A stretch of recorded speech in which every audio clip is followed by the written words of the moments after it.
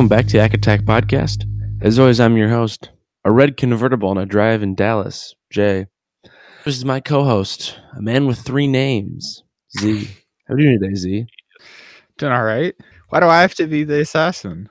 Well, there was another way to do it. I'm sorry. You go second. I don't mean to do these things to you. Man, it's good that it's very convenient that all assassins have three names, right? Yeah. Because then you don't got to get them mixed up with normal, respectable folk. Everyday folk. Respectable individuals. Was the car red? I think it's red. I don't feel like a presidential motorcade would be red. Well, It's not. It's black. You're an idiot. No way. It's absolutely a black car. Of course it is. It's a Lincoln. You think he was cruising around what in like a red Chrysler Sebring? Is that what you're picturing, Jack? I swear to God, I thought this car was red. You're a fucking idiot. I swear to God, why did I think it was red?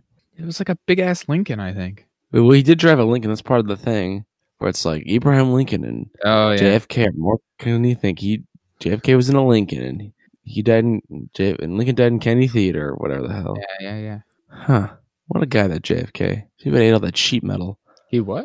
You ever see those memes where people take really saturated, like bad photos of JFK and be like, and of his wife, whose name I'm forgetting, Jackie.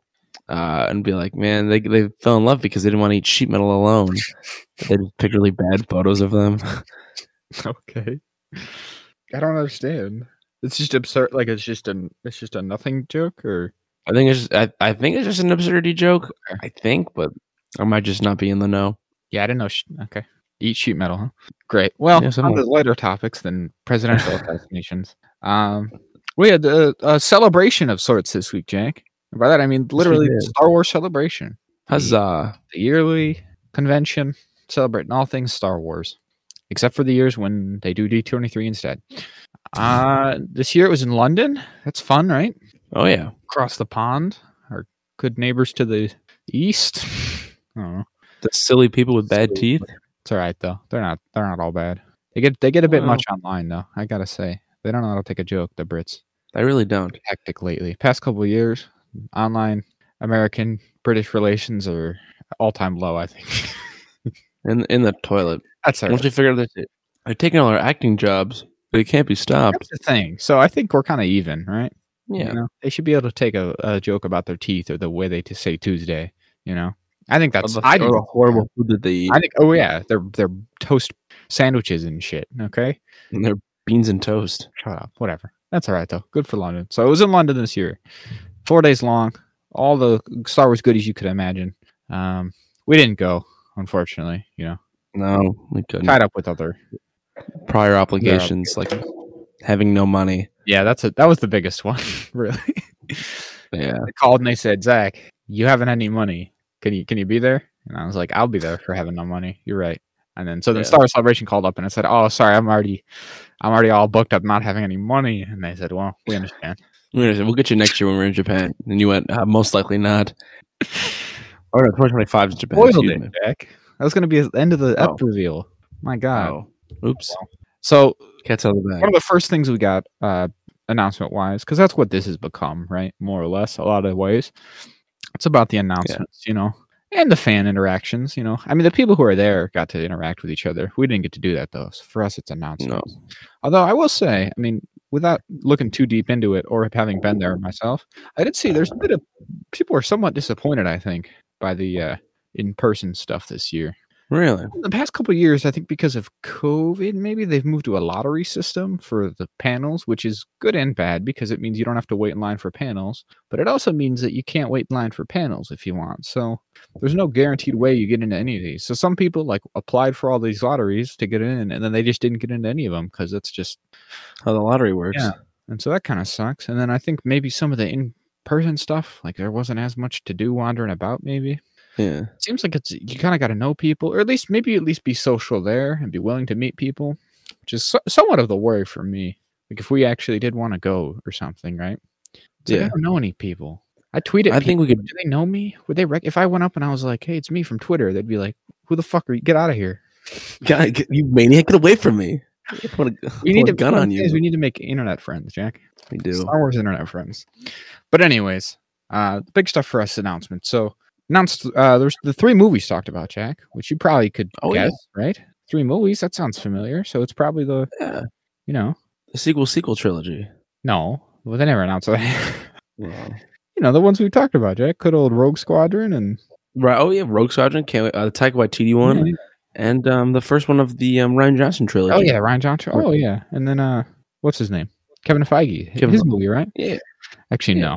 You'd be Those are mistaken. all dead. They're Not one dead of in the those were water. mentioned. You're right. You're right. You know what was mentioned? It was the third movie in the Solo trilogy. That's correct. The second and third That's movie in the Solo trilogy. right. It was Because they actually got delayed because of COVID. all 3 movies. It was Solo 2 through 4. Oh, what a fun time it was. We all were like, these are gonna be great movies. Because oh, hold on, I'm getting word. Actually, nobody saw Solo because nobody would give it a chance because Star Wars fans are the worst. Oh, it was just you and I. Yeah, just you and I who very much enjoyed Solo and actually watched it because we're like, well, maybe we'll give the movie a chance. And what do you know? They It tried. was a great film. It's so good. I gotta watch it again sometime because I love it so much. It's the second best movie. Second best, huh? Rogue One's the best. I'll say it Come on. once. You I'll can't say it have again. Rogue One and Solo be your best 2 Star Wars movies. That just doesn't work. Yes, You it can't have does. It works so well. Whatever, shut up. So the joke we're making, yeah, is that those are all dead in the water to varying degrees. So we just got 3 brand new announcements for movies, which is cool, I guess. It'd be nice if one of these ever came out, I would be a lot more excited if any of these were like happened. because Like, was like, oh man, I can't wait for Taika Waititi in 2024, and we're getting I won't spoil what we're talking about, and another one. Wow, so many movies, not just like, well, here's another one they might never make. They wrote a title on a fucking Word document, and that's all they've that's gotten. all I got. Oh, look it says Star Wars in a goofy font, and it's gonna be Taika Waititi. Cool. Cool, thanks, man. Whatever. Why don't you go fix Thor 4, please? Jesus. So we'll do them in timeline order here. The 3 movies that are being talked about are, first and foremost, we have James Mangold, who is doing, Indy this year, is doing a Dawn of the Jedi movie, which is presumably going to be about the, Dawn of the Jedi, like the beginning of how that all came to be. It's an era that's been explored in like comics and stuff, which I believe there was a comic series called Dawn of the Jedi, I'm pretty sure. I would hope. And probably books and shit too. You know how it goes. Oh yeah, tons of books, I'd imagine. I think even the old Tales of the Jedi comics explored like their very early days, like this kind of stuff too. So yeah, should be cool. I don't think we have much else about it really. Yeah, I like that they're doing what I finally want. Clint Open saying, it's just like, go stop doing within the 9 movies. Just go somewhere else, and going as far back as that, I think is great. This is way off, right? Like, I mean, it should be unrecognizable almost. Other than like 25,000 years. Yeah, the Jedi, which is like cool. Like that's what because I always said that I do think the Force often has to be pretty involved because that's one of the most distinctive parts of Star Wars. And so if you get too far out, because I know people say we should have more stories without Force users and we should have more stories in different sort of eras, and I agree with that for the most part. But I would be cautious about a series or a story that was too far outside of the timeline and didn't have Force users, because I feel like you start to lose some of the identity of like what Star Wars is, right? Yeah, you kind of need one or the other. So yeah, a story about the Jedi way in the past is cool. Love the Jedi. I mean, that's my favorite kind of thing most of the time. It's like the Jedi stuff. So super cool. And James Mangold's probably pretty good. I don't know. He knows what he's doing, it seems like. He's got a head on his shoulders. Him to do indie, so I think he'd probably do a good job. But again, know anything about anything else. They're probably gonna call him the Jedi, Jack. That's how it goes. Before they're called the Jedi, it's like JED apostrophe AII. The Jedi. That's good, huh? Yeah, that's typical for old way of saying a thing. Apostrophe, a couple of vowels, set you right in course. So the next movie is Dave Filoni helmed sort of Mandalorian culmination movie of some kind. And by that I mean like this whole kind of era, which I think I've called it the Mandoverse a couple times. I think that's a common use, like phrase for it. There's not really an official term for whatever it is, but that kind of idea, like Ahsoka, the Rangers of the New Republic show that they aren't making. Maybe Skeleton Crew, is that in that right era? I really don't know. I don't know when Skeleton Crew takes place. I don't remember either. Same time frame as the Mandalorian and its interconnected spin-offs. So there you go. So probably Skeleton Crew 2. All culminating in an actual feature film, which I think is cool. I think that makes a lot of sense. Yeah. If 5 seasons in a movie or whatever, you get it. Oh yeah, I've seen Community. That's kind of fun. Like, I mean, I do think there's sometimes it can be kind of perilous, or not. I don't know, because I know there's been like this idea with all kind of series in the past where it's like, well, why don't they do a movie at the end? But I don't know. Sometimes it almost can feel like a step back because when you're talking about a TV show which has like multiple seasons of many episodes apiece, a movie is like much smaller in scale in a lot of ways. Yeah, you can't do as much. You got to be very careful about it. But I sure they know what they're doing, you know. Mm. But like a 2-hour movie to like wrap up the plot threads of like 4 different shows feels like it could be a little questionable. I don't know. That's just me. Yeah, I definitely have my own reservations about it. It's like, what would they even look like? I guess we'd have to watch the rest of this season and next season and Ahsoka to figure that out. This one in particular is like potentially years and years away. Mm. I think they mentioned it also at Celebration that like the Mandalorian has like 4 or 5 seasons, maybe like mapped out still. Like this could be another 4 or 5 years away at least. Oh yeah, and we don't even know how many seasons Ahsoka might get and whatever else they have planned. But I do like the idea. I mean, as much as these shows are cool, there is very much something about like the full on cinematic versions, right? Like none of them have been able to quite capture the the gravity of like an actual film yet. Even like they all have their moments. Don't get me wrong, but they also all of these shows have their moments where they seem like TV shows, I guess. Oh yeah, very much so. Which is fine. I mean, it's what they are. But obviously, the new generation of Star Wars movies are so like they all look great. Like that's one thing you can't take away from them.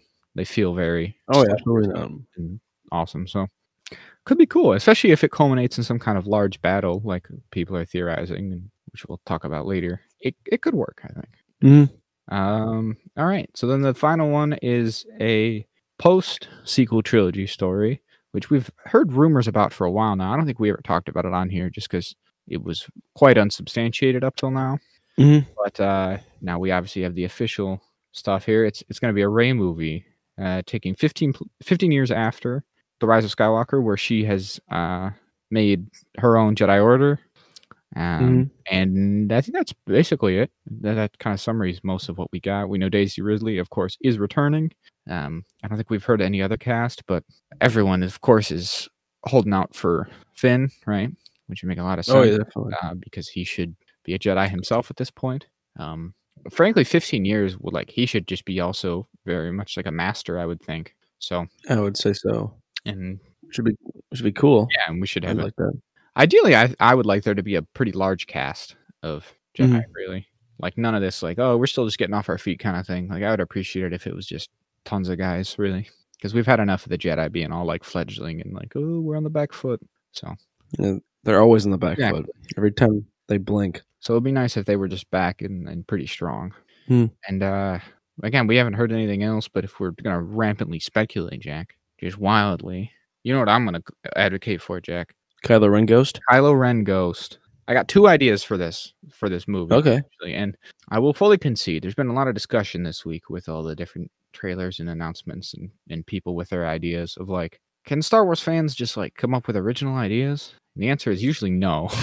So I'm aware that I'm playing into that to a certain extent with this, but of course. Also but acknowledging is better than not acknowledging it. Both of my ideas are a little derivative, but it would be almost like an Indiana Jones-esque adventure is how I imagine it, where she's traveling the galaxy looking for an artifact or relics or knowledge of some kind, arcane knowledge with which we can bring Kylo Ren back from the dead. Just completely. No, not like a Force ghost. No, he's there in the flesh. And so he's back. Han Solo back. I would like that. Or I would like the Lost Tribe of the Sith is the threat that emerges to threaten Rey's new Jedi, which is a concept I've touched on before, right? I think we've talked about both those concepts before. I think we've from the episode "And Now He's Dead," I believe, whatever number that is. We talked about. I think you talked about that the same. Instead of a movie, a Rey show where she goes around finding artifacts with a Ben Solo ghost, and at the end he comes back to life. But as a movie, I'd be down for that. I think I'd be more down with the Lost Tribe of the Sith because then people would complain less and I wouldn't have to listen to him. Yeah. But hey, I'd take Adam Driver back. I love Adam Driver. He's great. I'm willing to take it. Yeah, that's the thing, I guess. Is that like it would be a bit absurd for like that's a bridge farther than we've ever seen in Star Wars. It's just completely bringing a character back from the dead, but I don't care. I'm okay with it. It's been, we've gone what 40, 45, 50 years without doing it. I think we're owed one. Yeah. Well, I mean, when we do it with all kind of like clones or whatever the fuck, maybe do a clone. Who knows? Get him back in there. Yeah. Sure, the Bad Batch season 3 will explain it, and then it'll be like, "Yeah, we can do," but we perfected the clone and whatever. Yeah. See.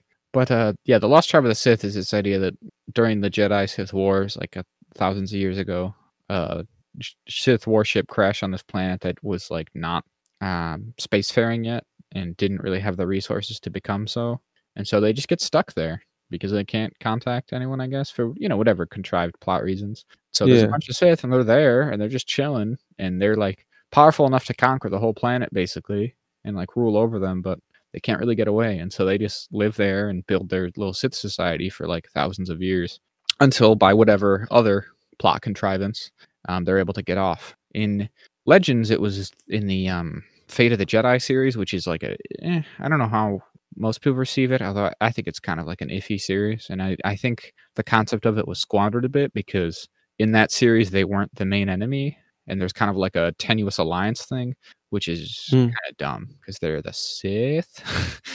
Yeah, they're the evil ones. So I guess I would like it more. But again, I recognize that that's kind of obviously very much derivative of a Legends books or series that they already wrote, and also just the idea that like, does it always have to be the Sith?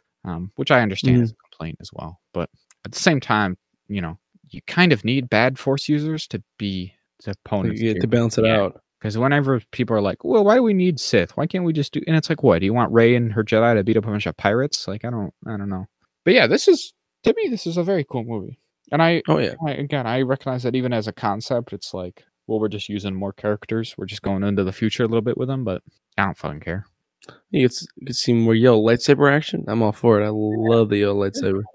Should have the whole movie. Should have it all episode 9. The whole movie, really, but the whole movie. Like, I understand this isn't as original as like this Dawn of the Jedi one, but I'm on board for it. And people love Rey, despite what like the really annoying people online will tell you. She really is like a beloved character, and like it means a lot to a lot of young girl fans who got into Star Wars because of Rey. Like that's the thing that people just never appreciate when they're getting all mad online. It's like, especially now, like the Force Awakens came out like 8 years ago. Like there's people who are like young adults, teenagers now, who were young children when that movie came out, and it would have had a big impact on them. So that's what it's all about, baby. That's what I always say. I mean, hell, we weren't even that old when that movie came out. That's the thing, isn't it? So I consider like the sequels to be like significant in my life. My Star Wars fandom. I always say that The Force Awakens is like the most excited I've ever been for a movie ever. Like it just consumed my life for several months, just being like so ecstatic about this movie coming out. Like every day, I watched that trailer God knows how many times, just being like, look at it all, it's so glorious. Han Solo says it's real, all of it. No, it is real. It is real. He was right. So I hope he lives. Yeah, well, can't win them. Can't win them all. All right, on to the shows, Jack. Perfect. So lots of shows were discussed in varying degrees. I don't think we had any new television shows actually announced. Unless I'm missing something. Wouldn't it? Oh, I guess not new ones. You're right. But all the other shows we knew about were expanded upon in fun ways. So Ahsoka is probably the most notable one because we actually got our first trailer for it because it's coming out in only a couple months now, August, which is cool. Always love that. We're coming up right on it, very quick. It makes sense. I mean, again, with the density of Star Wars stuff now, it's like, well, we're still watching The Mandalorian. We don't really need to preload the marketing too much. May as well just wait a little. So it's cool. Man, a lot to discuss here. Even though it's kind of teasery, it's pretty brief, and there's not a lot of plot stuff in it. There's still a lot to go off of. A lot to sink our teeth into. So the big thing, I guess, is all the appearances we've gotten in this one, right? Of existing characters making their live action debuts. There's like 3 of those. So basically, when we've kind of known this for a while, but this show is seeming more or less like it's going to be a sequel to Star Wars Rebels, right? Of course. Which people got all kinds of thoughts of this week. Which I definitely see both sides of to a degree, because I did long hold the opinion that like, why wouldn't the Star Wars Rebels sequel just be another animated series, right? Yeah, one would think. I would think, because you have Rebels, which was itself more or less a sequel to the Clone Wars. Why would the sequel to it not be? These characters all originated in animation. That's like kind of their main thing. Mhm. So I get it. All right, I do get it. And I have some of those same feelings myself. And obviously, if they had done so, you avoid any kind of complaints about recasts or anything because you don't have to recast them. Yeah, of course. So I get it because on the one hand, it's going to feel a little jarring at times, probably. Like there's going to be a certain disconnect between Rebels and this show, even though they're meant to be the same exact characters, because we have different actors and stuff. But I also think that because it's part of this larger thing with the Mandalorian and all this stuff, and that it's going to culminate in this live action sort of thing, that Mhm. probably was more important to keep that continuity. So I don't know. It's kind of tough. Like I said, I get both sides of it, but I think probably keeping continuity with the other shows was more important than keeping continuity with Rebels in that way. Because it'd be Right. weirder if this show was animated and then we just had characters jumping from this show into the other shows. Again, especially because they're all meant to take place in this same timeline. They're all building towards the same kind of climax. To just be like, Right. I'm a cartoon, now I'm here, now I'm live action. What am I? What? Oh. Now I'm going back and forth and gotta watch everything, and it's like, oh, jeez. I think it probably makes sense. As much as, again, I have some of Mhm. those same feelings. I think it'll probably be all right, all things considered. That's Star Wars, Yeah. and there's some discussion about that where people are like, Star Wars fans are like the only people who expect this. Like it's kind of a weird thing where Star Wars fans expect the voice actors to reprise their roles in live action when that's not really a thing that happens. Yeah. Which I get, right? That's fair. To a certain extent. But I also think there's other things to consider with Star Wars. One, like a lot of the voice actors are screen actors anyways, right? Yeah. It's the thing that doesn't happen with other things necessarily. And I guess the other thing is that because Star Wars, it's not strictly like an adaptation, right? Yeah, it's like a continuation of just a larger universe. These characters aren't meant to be reimagined and like redone for a new story or a new audience. It's just the same guy. So when it's like, if it's supposed to be the exact same person, why wouldn't it? Why wouldn't they sound the same kind of thing? So Yeah, and if you use that actor, it'll keep all like nothing will be lost. so I understand that to a degree. I also understand why they don't do it, but I think it's all kind of fair. There's valid ideas at play here on all sides, Jack. That's what I say. But anyways, Mhm. actually talking about them specifically, we got Sabine Wren. It's the first one we see, who is being portrayed by, I think it's Natasha Liu Bordizio, who we'd known about her for a good long while. I think we might have even mentioned her on the show when that news I think we might have. I think there was like a news segment where they announced a bunch of when they were first starting rumblings that it might be like a Rebels connected thing. we talked about her, and that's her. I don't know if I've ever seen her in like anything personally, to be honest with you. I don't think so either. She's Australian. Oh, good old Ozzy. She's of like I think Chinese and Italian descent, so that's fun. So I guess Yeah. she might speak with an Australian accent, and I didn't realize that until just now. That'd be pretty good. A little bit of. But I mean, I'm sure for the show she won't. I'm just saying in interviews and stuff, it'll be one of those moments where people are like, "I had no clue." I didn't know the whole time. Oh my All the goodness. time. Where someone's like, "Tom Holland's British." Yeah, man. Yeah, well, use the internet. Look him up. There's like a million of those. Who's the one? No, I can't think of it. Christian Bale. It's Christian Bale. Whatever. There's one recently where I saw and someone was like, "I didn't even know." It's like, what? They've been a pop. It was like some actor where I'm like, this guy's been around forever. He's not like a new up and coming dude. You've never seen him in an interview before? Like, are you even crazy? Whatever. Mhm. Yeah, like I said, I don't think. I mean, I'm looking at it here, and none of these are really choosing guns akimbo. That's the one where Daniel Radcliffe has guns like taped to his hand. You seen that one? I don't know. I have not seen that one. You're familiar though, right? The name sounds familiar. Yes. But yeah, I don't know. So got nothing. But she should be cool. Oh yeah. She's living on Lothal like she is at the end of Rebels, which is cool. There's actually some shots in this that are like pretty much directly taken from the Rebels epilogue. So we're basically picking up right there, which makes sense. Yeah. I remember I theorized that like maybe she'd show up in this season of The Mandalorian. I had thought that like Yes. we were Remember that? yeah, I was basing that off the idea that we were past the Rebels epilogue, basically. That like Ahsoka had already picked her up and was like they're out there on the hunt. But that's not what we see here. It shows literally, like I said, the scene from the epilogue where Ahsoka rolls up to like be like, all right, let's go. Let's go find the boy. But then we see Hera, who is indeed what's her name? Mary Elizabeth Winstead, who she'd also been rumored as being cast, and the rumor was she was Hera, and she is. So that's cool. Oh, look at that. She's good. I have seen her in many things. So what do you think of Mary Elizabeth Winstead? Pretty good. Good enough, I'd say. Big Fargo guy? Not seen Fargo. Or Cloverfield the Lane guy? movie or the TV show. I'll see it eventually, Big though. Birds of Prey guy? I'll put it on the list. I'm not the Harley Quinn one? Yep. I've not seen it either.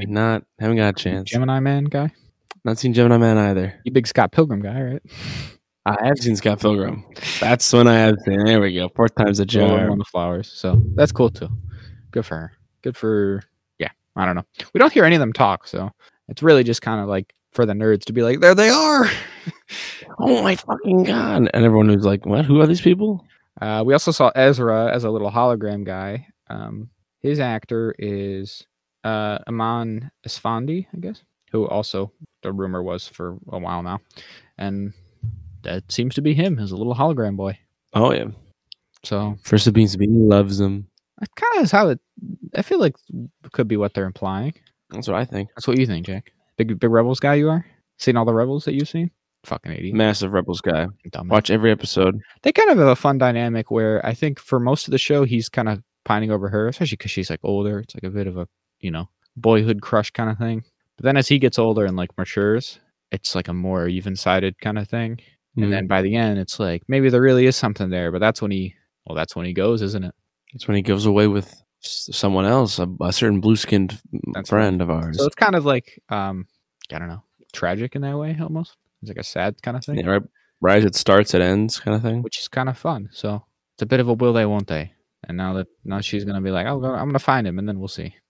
But then as you alluded to, Jack, we also get Thrawn as the other big one. So when this trailer came out, we weren't quite sure because you only see the back of his head in this one. Right. Those lucky ducks at Celebration got to see his actual face.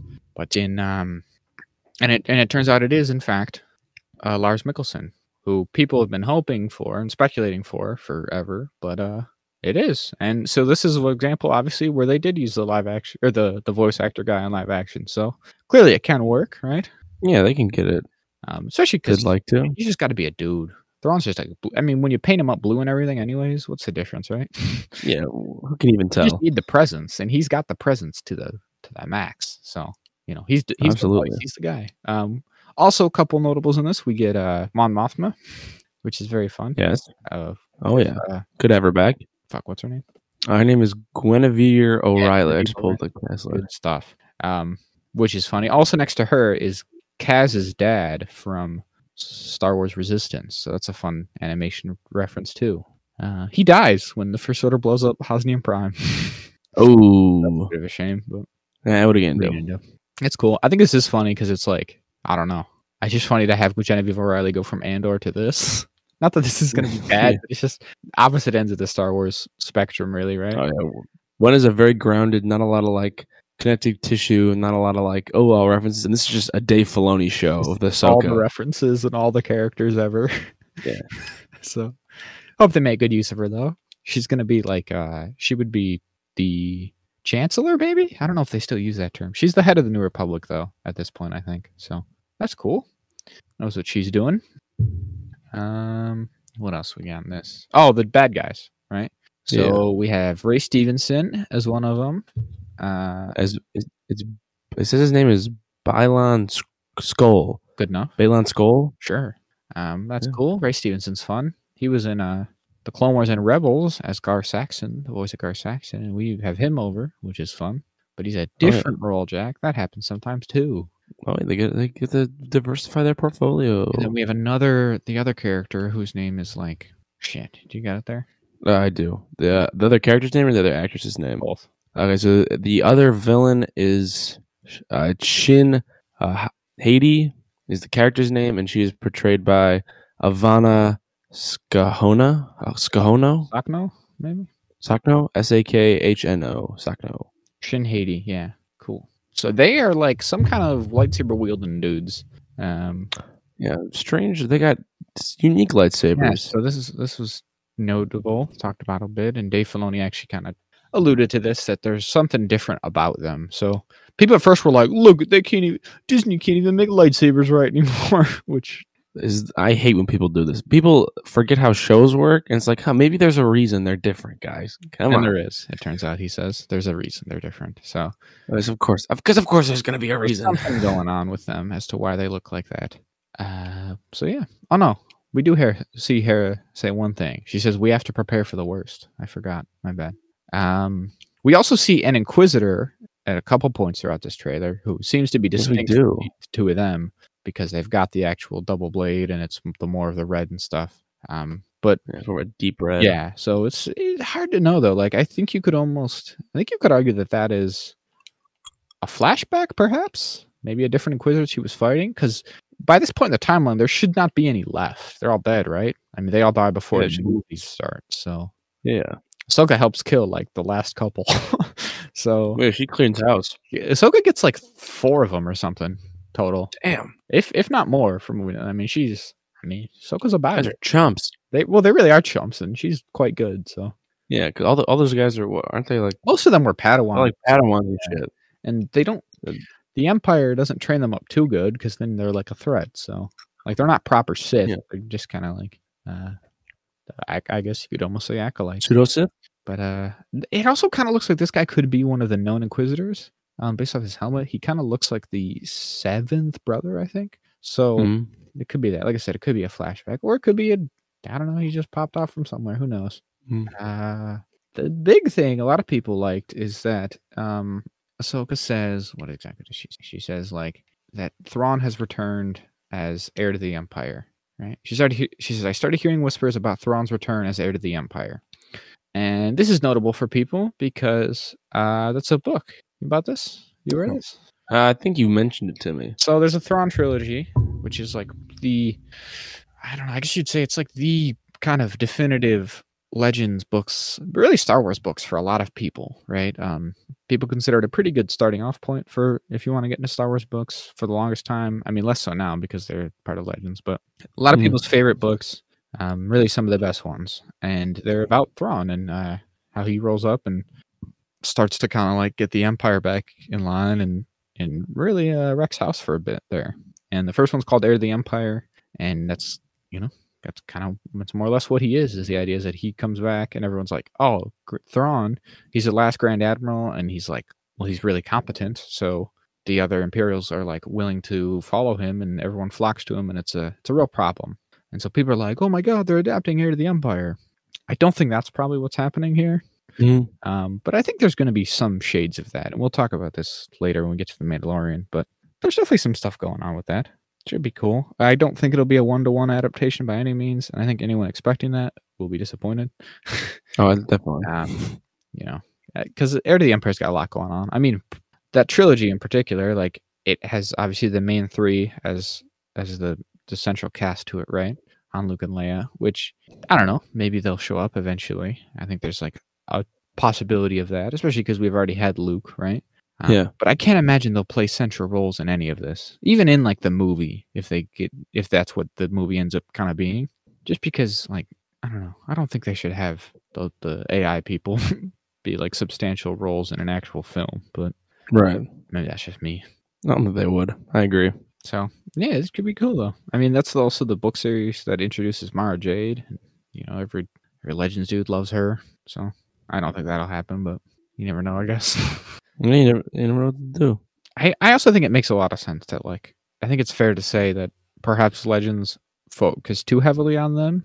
That like these 3 people were central to everything and anything that happened in the galaxy for 4 decades straight, right?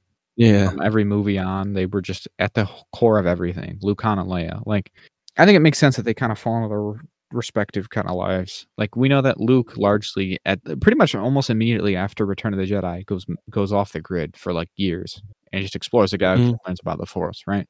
Like immediately. He doesn't help out in like the final year of the war. He's not like rolling up and fighting the Sith or the Imperial Remnant. He just leaves. He's like, well, guys, I killed the Emperor mostly, so yeah, I did the legwork of all this. You guys can do the scrap. Head out. And then it's like, what's Han Solo gonna do, right? I mean, realistically, he was a general, I guess, but not really. He was a general, and like, oh, you helped out the first time, so yeah, I think it makes sense he can get out. And then Leia's gonna be like a politician, right? She decides to not be a Jedi. She's like, I'm more useful to the galaxy as a politician. So why shouldn't she be? Like, she's gonna just be like, all right, guys, and then I'll come back and fight. Like, no, that's not her jam. No. So I think it kind of would also make sense if they didn't really have a role. But yeah, man, Ahsoka looks cool. Should be exciting. Yeah. You've got about 3.5 months now, Jack, to catch up on that Star Wars Rebels. I'll gotta look up how long it takes to watch Rebels, and that's when I'll start. Just when that The binge clock. It's like if you watch the whole show back to back to back, it's like 3 hours and 10 minutes or something, or 3 days and whatever, and then you're just gonna just forgo sleep, all responsibilities for a couple days straight. Okay, it makes sense. Yeah, that seems. I'll do it right now. Seems reasonable, Jack. It's called binge clock. Is the one I've always used. Star Wars Rebels. Let's see. Oh, only one day, 10 hours and 30 minutes. No, it's not a super long show. They're 20 minutes each. I've said this to you so many times. That's easy. Watch it many, many times over. I'm probably watch it all again too. So we can do it together, Jack. It'll be fun. We'll see how many times I can watch it before you finish. Probably infinite. Also, we have the return of Hu Yang, who is the droid who helps you build your lightsabers. He's like 1,000 years. David Tennant. David Tennant. Look at that. What a guy. Isn't he fun? So now David Tennant's in Star Wars too. Well, I mean, he was already in Star Wars, but now he's in live action too. I guess good for him. All right. It's been a while on that. Let's move down the next ones, which there's much less substance to. Yeah. We have Acolyte.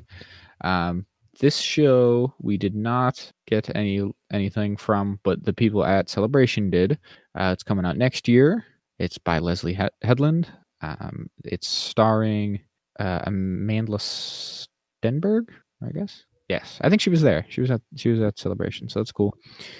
She's going to be portraying the antagonist and protagonist. I think she's both. No.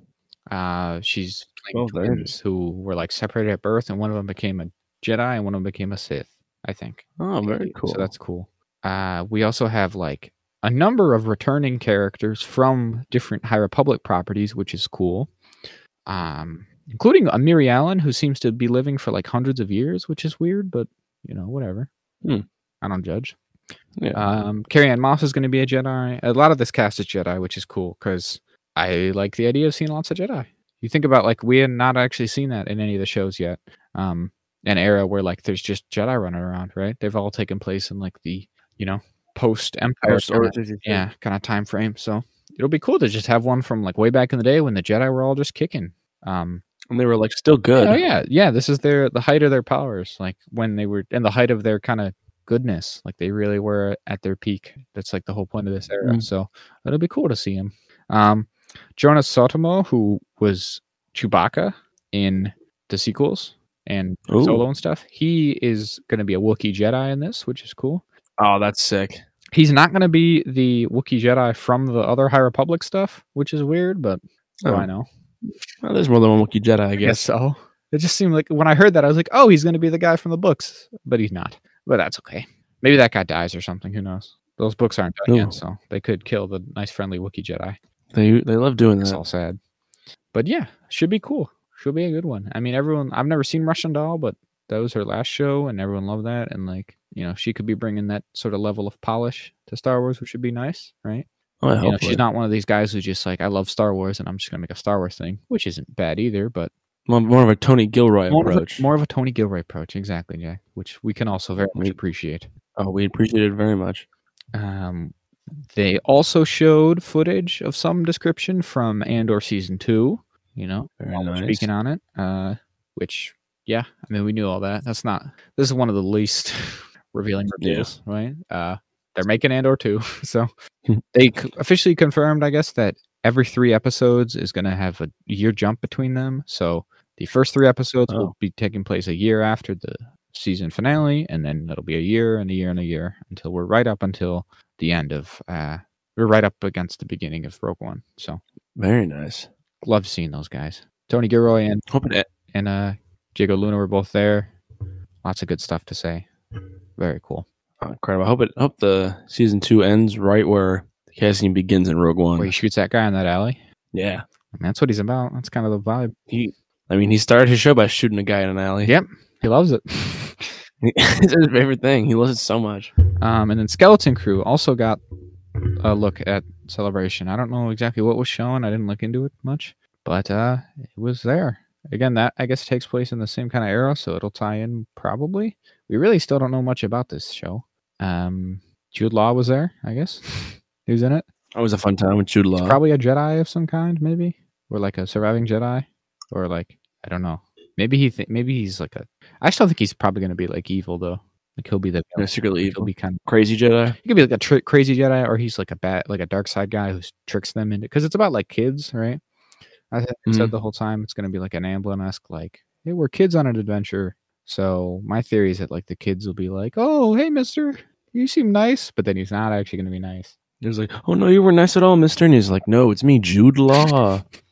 I'm evil. You get it? So probably late, very late this year, because Ahsoka's not starting till August, so that'll take us into like fall, right? So it'll probably be like if we assume a little bit more of a buffer of a month or two, probably like November, December, maybe. So probably late this year into next year for Skeleton Crew, but it's coming. And it also showed off the cast, I guess. So I don't know who they all are, but okay, we got. God damn, dude, these people's names. It's hard to say a name when you just read it. Just read from right there. Oh, so yeah. We got Ravi Cabot-Conyers, who was in Encanto. Kriana Crowder, something like that, who was on Bunked. I think it's a Disney show. Look at that. Robert Timothy Smith. That's an easy one. He was in Dear Santa, I guess. So, and then leading the charge is Jude Law. So we'll see. Maybe he's a good guy. Sure. Who knows? Maybe we're judging too harshly. Jude Law can be a good guy. He can be a good guy once. He was Dumbledore, wasn't he? Yeah. So, and then on to the animated shows. We got Visions. We got a trailer for, but that's not really much of a trailer because like Visions is just a big. Not really that kind of thing. So it was just kind of like, look at all the different things. Looks cool, right? That'll be fun. Oh yeah. That's actually our next thing because that comes out on May the 4th, so right around the corner. Should be fun. I mean, we like the last Visions. It's just a fun time, you know? Just a cool thing.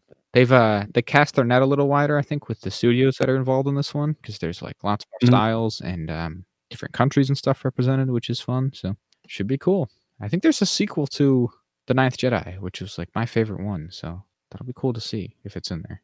Oh, that'd be great. Tales of the Jedi was confirmed to get a second season, which would be cool. We didn't get anything else about it, but there it is. What do you think? What do you think, Jack? Who could we get? I think we talked about this when Tales of the Jedi came out, but still. I hope we get a Plo Koon. Cool to see Plo Koon. And Kit Fisto. I'd like to see Ben Solo and Luke. Oh, that'd be good. I'd like to see Rey afterwards. That'd be cool to kind of fill in that gap maybe before the point that we're getting in this movie, right? Maybe show the beginnings of her starting that. Could go way back as well. Do like a High Republic one. But Old Republic one. Stellan Gios, you know? But Elzar Mann. But Avar Kriss, perhaps. Jack, who's your favorite High Republic character that you would like to see on that? Oh, it's so hard to pick. There's Count Dooku. He's technically High Republic. Technically, you could have just said Yoda. Oh fuck yeah, you're right. Yoda. He's in those books and everything. I mean, he's there. Oh, I forgot he's 1,000 years old, so he's in everything. That's tough, Jack. Have you seen that? I saw some theory on TikTok. Speaking of Yoda, about Grogu. Being sent back in time through that, what is it? What's that time travel thing from Rebels called? The World Between Worlds. Yeah, the World Between Worlds, and they take Yoda, Grogu, and they send him back in time, and then he's Yoda. That's stupid. That's not how the World Between Worlds works either. It's not really time travel. You cannot travel with it. You can't change things that have already happened. It's not how any of that works. But what if you use the Force hard enough? With the Force, all things are possible, right? No. Oh. Not all things. Oh, I gotta make some calls. That's kind of the point. I gotta make some calls. Is that if you try to do too much with the Force, you end up doing bad things. You've seen the movie. No, wait, but but I can bring my family back from the dead. I can stop them from dying. No, you probably can't. You know, I had a friend who was gonna go tell the leaders of his school about this. I gotta go. I think I gotta go. Something bad might happen. I've been misinformed. And then rounding it out, we got the Bad Batch season 3. They confirmed season 3, last season for the Bad Batch, which tracks. That's kind of what we theorized, anyways. Oh yeah. Somewhat of a disappointment, just because I like it so much. I suppose I'd like it if it kept going, but I also think 3 feels right for this show.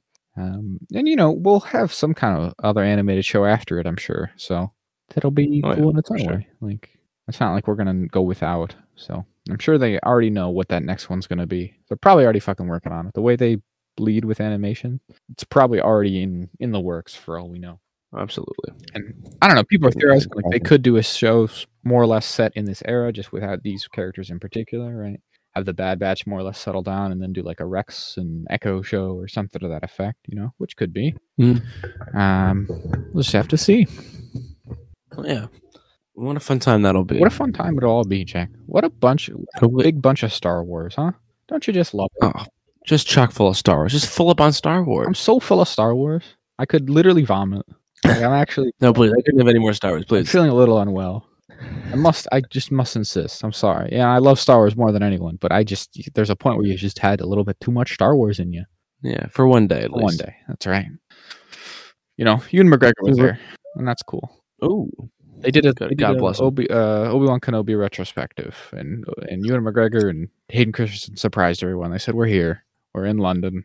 Oh my gosh! I did see the clip where Hayden Christensen's like on stage, and the interviewer was like, "What's the line people want you to say the most?" He kind of looks around, everyone's cheering. He's like, "This is where the fun begins." And everyone goes, "Oh, he said it!" But like, it wasn't like the first time he said it back when the Obi-Wan show when he was like, "Oh, I'm gonna say it. And it's gonna go great." He definitely seemed like he didn't want to say it. He was like, "Here it is. I don't know, man. I don't want to say it anymore. Why did I do this to myself?" No, come on. Surely not. That's the vibe I got. But I always get that I always feel like celebrities don't like doing things like that. But I'm sure not all of them. See, Star Wars Celebration's like not even it's not a normal like press junket type thing, right? No, you're there. It's like out of his way. If he didn't want to, I don't think he would have showed up. But maybe you're right. Maybe they paid him up. Maybe they're like, "Hayden, we'll give you all the money. We'll give you a bunch of money." He's like, "All right, I guess." That's the thing, though. I don't think they would give you a bunch of money, right? Is that how that works? I really don't know. They must have some amount of money to appear. Yeah, but like, I don't think they just keeping money on you to show up for Star Wars Celebration, right? That's true. More like if you want to come, you come. We'll give you your normal kind of fee, but yeah, I can't imagine it's a big money making thing. Oh, Vivian Lyra Blair was also there, who was Leia in that show. Very articulate. She had some really interesting insights. Very smart little girl, which is cool. Oh, that's fun. Very Leia-like, which is what we talked about. But too bad people didn't like her. Oh, I forgot. I did watch a clip of her at Celebration, so I have heard Natasha Liu Berdizio talk. She does sound a little Australian, I guess, now that I think about it. She talked about how she'd been watching Rebels, because someone asked her, like, how do you prepare? She's like, I just watched the whole show she was already in. It was easy. Yeah, I just did it. Motivation, I already got it. Great seeing them, the Ahsoka cast, talk about actually watching the show, which, yeah, dope. They got one up on me. If they passed me, they're like, "All right, Jack, you want to be in the Ahsoka show?" I'm like, "Do I gotta watch Rebels?" And they're like, "Well, yeah." And I'm like, "I don't know. Do I have to?" It's like a hard. And they fire me. I'm like, "Okay, I'll leave." Kitty Sackle was having a great time. She's like, "I love everybody. I love this so much." And that's like, woo. The guy who plays Cyril Karn was talking about how the cereal caught off in a big way. He's like, I don't know why everyone's talking about the cereal. He's like, everyone's obsessed with the cereal, but I was just there eating the cereal, and apparently everyone loves it. The weird space cereal. It's fun. They're eating tricks, maybe. He's like very, I don't know. I get the sense that he's not the kind of guy who's super into Star Wars. He's more just like, I'm an actor. I'm here doing my acting. I must do my job. Everyone's like, oh my God, the cereal. I wonder if that'll show up. One of my favorite bits that I saw was Juan Carlos Esposito. People were like, he's like, in real life. I'm like, everyone's always like, you're so nice. How do you do this? How do you do these? You're always playing these horrible villains. How do you do it? And he's like, that's the thing. I'm really an asshole. That was a good bit. So fun time. Fun times had by all. Fun times had by all. You want to move on? But speaking of fun times had by all, I could take out of that into something that was not a fun time had by all. By all, I mean us. With the film Renfield, starring Nicholas and that guy from The Menu and Aquafina. Nicholas Hoult. Their names are both Nicholas. You can pull that one out. Oh, shit. Well, what do you want from me, man? To remember their names, obviously. Okay, yeah. I'm going to remember. Yeah, we're going to be 100 episodes. I'm going to start remembering names. Jeez, get real. Grow up. God. What is this? So, I think I got one over you, because this is a movie you made me see, and it was bad. So now I got one. Yeah, well... Finally on the board. I'm still ahead of you in a couple ways, like Westworld. That's a good show that we both liked, so I don't see how that entrance into this. Yeah, and there'll be season 5, right? They're gonna finish it. Oh, Do you see they renewed the Peripheral? did they? Yeah, it's only been 5 months, but they finally renewed the Peripheral. Hey, better late than never. Everyone's like, "This is bizarre. This show costs so much money, and people didn't watch it that much. Why are you renewing this, Amazon?" Which I'm excited for because we liked it. But again, I'll take. I want more Peripheral. I want to see where it goes. it's the absolute state of this of the industry and everything, right? We also talk about like why shows take so long. This is a big part of it because if your show finished airing 5 months ago and you're just now deciding that they can go ahead with making a second season, obviously that shit's not going to come out this year. I mean, you got to write the whole show first. Apparently, the theory is that it's like to preserve the relationship with them and Jonathan Nolan and Lisa Joy, because like it'd be kind of awkward if you canceled their show while they also are making like several other shows for you, and you're trying to make them like your tentpole creators.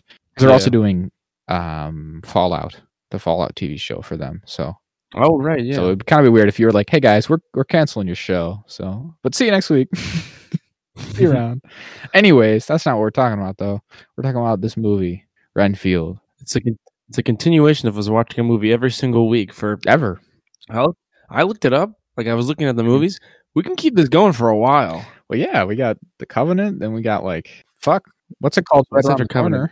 Guardians is coming up. There's Guardians. The week after Guardians is Charlie Day's movie. Oh, I want to see that. Yeah, I'll see that. Looks like and then there's what's in the 28th, the week of the 28th. What's that one? There's a movie then. There you go. But yeah, this is a movie. I mean, you get it. You've seen the trailer. You get the premise. It's like, what if Dracula modern day? And he had a butler or something. She kind of has. I was reading the lore. I was trying to read up. I've never actually. Well, I read Dracula when I was in like middle school, like 7th grade or something, because it came free on my Nook. But I don't remember it super well. But it's there. Anyways, so I looked at it. And Renfield in the book isn't his like servant at his castle. He's like a guy. He's like an insane asylum patient who Dracula like is able to commune with, and like he gets him to do things for him, but it's not really like that. So it seems to me like in this movie they've like combined the character of Renfield and the character of who's the main guy? The main guy, basically, because he from Dracula. Yeah, because he talks about him being like a lawyer or something, or like land deals and stuff. A real estate agent. Which that's what I'll bring it up. Harker, I think is his name in Dracula. That's that guy's role. Like the first character that meets him in Dracula. The way the story starts is that this dude comes to Transylvania to be like, "Hey, you're interested in buying some property in England?" Because in the 1800s, I guess that's how you had to do shit like that. You needed a man to come to your castle halfway across the continent to be like, "All right, you want to buy a house?" Sure, we'll get it. Yeah, Jonathan Harker is a newly qualified English solicitor, so he visits Dracula to be like, "You want to buy some land in England?" So it seems like he's kind of combined those two characters, and they've added a bit of lore to Renfield, like the fact that he had a wife and daughter. They also seem to change the timeline because he mentions the Great War of like, but which I guess he would have lived through, but it's just in the book it all starts in like 1890s, so well before the Great War. Yeah, I don't know, because they talk about decades when really it's been over 100 years. So it's not, I don't know, whatever. Maybe I'm looking too much into the minutiae of it. Because the thing about this all is, Jack, well, it wasn't that good to begin with. So it was a bad movie. It was just a bad movie that I didn't like and I didn't want to watch. Well, I wanted to watch, but I was like, why am I watching this movie? Yeah. This movie sucks. That's always a tough feeling when you're like 20 minutes in and I was like looking at the watch already. I was like, oh no. Yeah.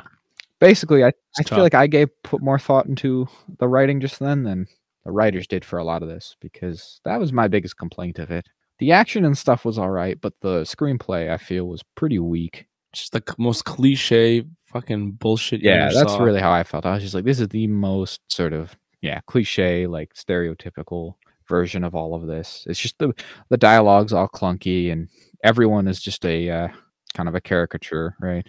Everyone's like a archetypical thing.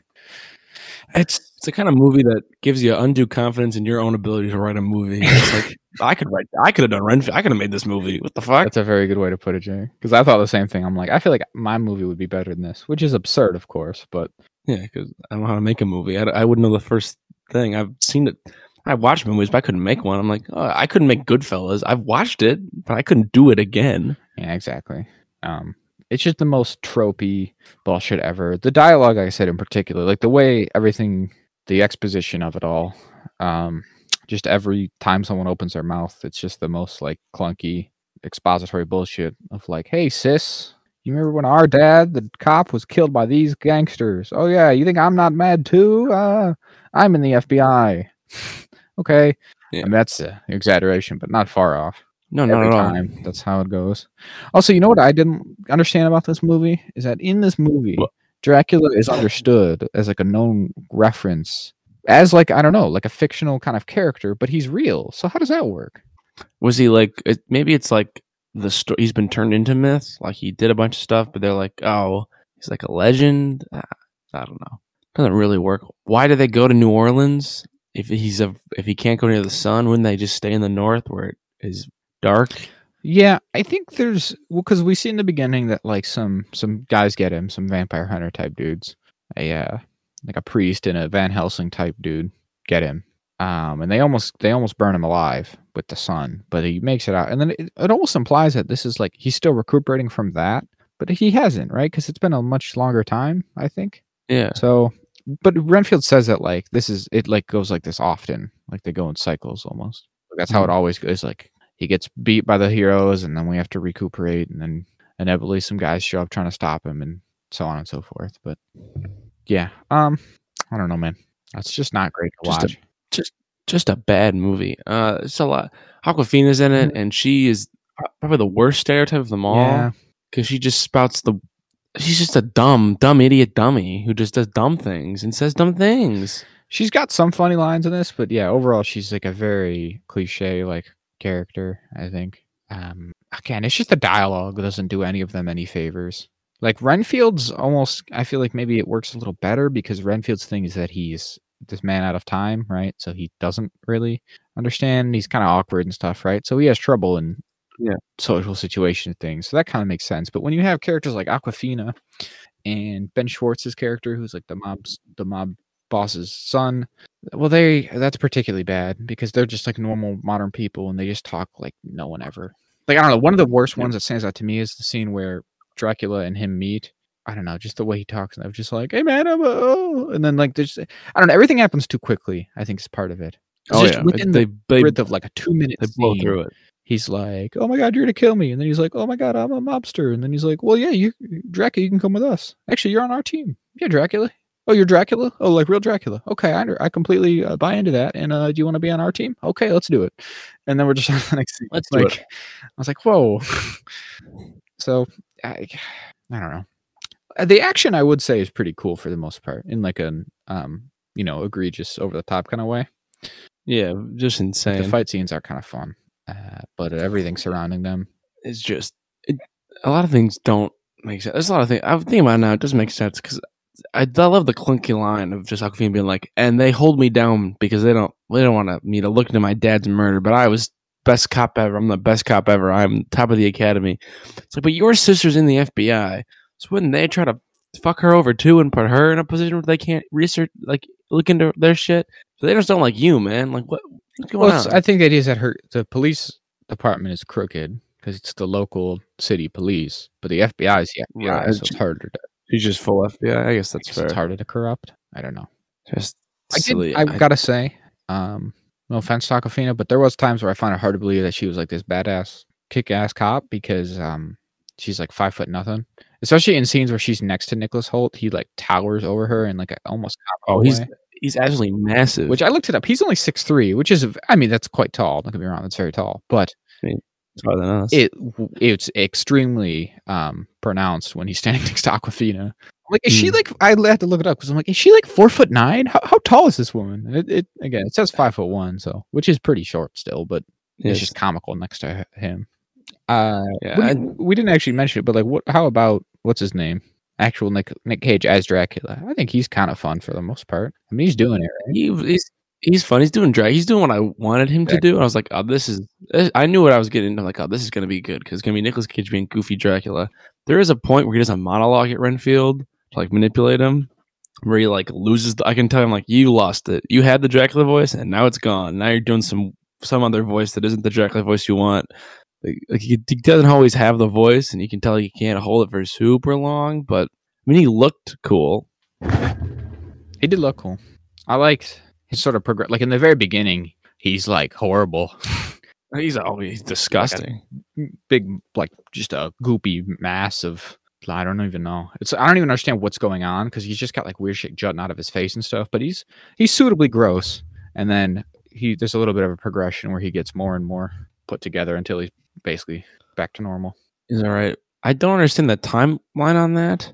That's what I mean. Because it's like it happens almost instantly. It feels immediately. It feels pretty quick because it's implied that like this takes a good long while. But so it must be that like he was destroyed really heavily like right before the movie started. Yeah, they just got to New Orleans, or they just didn't think about it. Yeah, I don't think about it because it's like we have the montage of him painting, like making his whole life, and he goes to several weekly meetings. But then Dracula's like, Renfield, where the hell did you go? And like, is he not seeing Dracula? Is he blowing up? Like, is he supposed to be taking a long time? How often is he killing people? Yeah. Why does he keep using chloroform? That's not how chloroform works at all. But it's a movie, so they're gonna do the movie thing. Well, the thing about chloroform is that it's just as likely to kill you, right? As just knock you out cold. But that works for his purposes, doesn't it? Well, that's true. You can just kill people. So, also the bug power was real weird. I didn't get the rules. There were no rules, frankly. Well, so he says it at one point that he gets the life force from them when he eats them. And I looked this up in the book. That's what he does. He like eats bugs because he thinks he can get their life force for them. But the difference is that in the book he's crazy and that doesn't really do anything. But in this, he eats bugs and it just actually does. Yeah, and it depends how. Like it seems in some scenes, some fight scenes, he's eating bugs consistently. Like he eats a bug, does a bunch of really powerful attacks, then has to eat another bug to get another boost. Like it's really rapid. But then he fights all the mob guys, and he eats like a bunch of bugs at once to like stack it. And then when he kills spoilers, he kills Ben Schwartz's character like by Mortal Kombating the shit out of him or something. And then he eats a bug, and that like amps him up for one big attack. I'm like, what is happening? Why did any of this happen the way that it happened? Yeah. Or like in the restaurant when they do the big fight, he eats like one fly and he's able to do all that. So yeah, it's a little inconsistent. I don't know. I mean, it's definitely like, again, it's not supposed to be obviously a one-to-one adaptation of the exact Bram Stoker lore, but you know, obviously that's one of the buy-ins of this movie is that like, yeah, he's got powers too, because otherwise he wouldn't be able to do any of the stuff. So I get it. Yeah. One thing I will give the movie is I did like the black and white sections right at the beginning. I thought that was interesting and cool and unique, and they never did it again. And I was like, come on, do that a couple more times, please. Like I said, I did enjoy the opening scene with the vampire hunters guys, although we didn't get any more of that. Like, because he says like, yeah, that's how it always goes. Like, there's always some guy, but there was never any other monster hunter type individuals that pop up. They mention it at the beginning that like these guys are the last of their kind. That is what he says. Yeah, so I guess that priest was just correct. But then again, who fucked up Dracula that bad in the beginning then? Who knows? They just stepped outside accidentally. Renfield fucked up. Who knows? Like you said, even just the premise of like, why would they have to move to New Orleans? Because really, they shouldn't have to. I mean, if he had a castle, like why wouldn't you just chill there still and just be a rich guy forever? Where did it go? He says he like spent their resources moving around, but it's like why?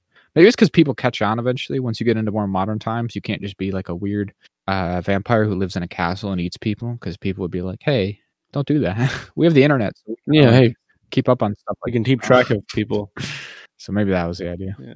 But you should still have money, because it's like not hard to keep. If you get to live forever, it's really easy to get lots of money, because you just can let it, interest and shit. Yeah, just leave it in a bank for a while. I don't know if you noticed, but Robert Kirkman has a credit for this movie. He does it as an actual screenplay credit. It's the screenplays for Ryan Ridley, who has let me see. He wrote on or at least he wrote on Rick and Morty. He also wrote on Invincible, I guess, for one of the episodes. And that's about it. Well, should have put the old Invincible. I mean, you can tell he wrote part of it because all the blood that's everywhere. Makes sense, yeah. Yeah. But it has a Robert Kirkman got a based on an original idea by credit, which I don't even know how that would fucking work, but what? What if we made a bad Dracula movie? That's a great idea. No one's ever thought of that. I don't know how that works. Just be like, yeah, an idea. I don't know. I don't really know, but I have one single idea, and the movie was original. They're like, good enough. He's just like, what if Renfield was in New Orleans? And they're like, all right, give him a credit. All right, good enough. Credit. They don't. I love. They don't. There's nothing else to reference the fact that they're in New Orleans until they say Café du Monde, and I was like, why are they going to the cafe? Why are they going to the most popular place in all of New Orleans to hide from the mob? What? Or one of the most popular. I don't know if it's the most popular, but it's up there for sure. The director was Chris McKay, who I think was a producer on the Lego Movie, which is a good movie, I think. I haven't seen it, but I've heard good things. So he was an exec. You haven't seen a Lego Movie? Why do I even bother? Oh no, it looks like maybe he was a producer on the Lego Movie Part 2. Also a producer on the Lego Ninjago movie, which I kind of like, but other people don't. And it looks like his previous directing credits are the Lego Batman movie, which still I think pretty good. But then also he directed the most recent movie he directed was The Tomorrow War, which is a movie I very much don't like. Wait, didn't we talk about The Tomorrow War on the show? Oh yeah, bad movie. Not a very great one. So no, not.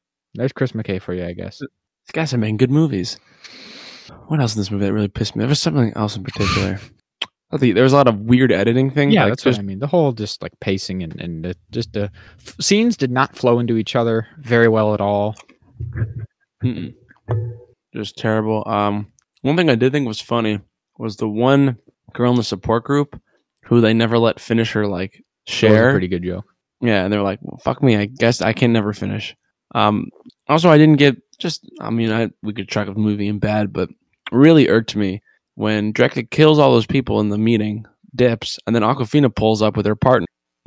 It's like, Renfield, you're surrounded by blood and are weeping. You clearly killed all these people with your claw hands. You've ripped these people to shreds, clearly. Mm-hmm. Kind of prison. I felt the same thing. It's like, what? I don't know why she didn't give him the benefit of the doubt. Yeah, and she's like, you're a murderer. You're a bad person. And he's like, but you saw him cut a guy's arms off, and you were like, no, that means you're a hero. You're not a hero. I wanted to throw up when she was saying those lines. I was like, oh, I hate this. It was bizarre that she was okay with that guy. Like, I don't know. That's very weird. Can you do that? Just like, I guess you're helping the cops, so you're free to go. It's like, you did cut those guys' arms. Like, yeah, she's like, that was awesome. But then now, it's just bizarre. It's the same. And then the scene when she's like saying all that and she's like, you're a murderer. And he's like, I'm not, because I'm this, and that. And like, just again, within that one scene, she completely buys into the premise that he is Renfield and serves literal Lord Dracula. That's weird. Yeah. It doesn't make sense, but whatever. Why would you believe this guy? This guy was like clearly weird and maybe has problems. Yeah. And she's like, oh, okay. Well, in that case, it's like, wait, what? Why didn't you say so earlier? It's just nothing. I didn't care for it much, Jack, and I'm kind of upset you made me go to it. But well, you know, I got you back. No foul, I guess I used my Regal Unlimited, so it cost me nothing. See, look, didn't even buy. So no harm, no foul. What's that take out of this thing? Because we're goodbye. I'm not even gonna bother rating it. Into the Mandalorian, episode 7 of season 3, chapter 22. 23. 23, right? Because it'd be math. Third of 8. Jesus, math. Okay, I got there. I told you didn't get anywhere. I brought you there. I'll cut out. I'll cut it all out. Watch it. I'll change history, baby. You know this one's called, Jack? What? Do you know? No. I don't know. I don't remember. Oh, it's. Oh, I feel like it's a very simple name that I would remember. I don't remember. Called The Spies. Damn. Oh. So, I don't know. Did I mention this to you or on the show or either last week that the people who watched this earlier celebration loved it? Yes, you did. Which one? Both. Okay, cool. So they loved it. They said it was one of the best episodes of the season, maybe the whole series. And I don't know if I can disagree, Jack. I think they're probably right. That it was the best? Oh, yeah.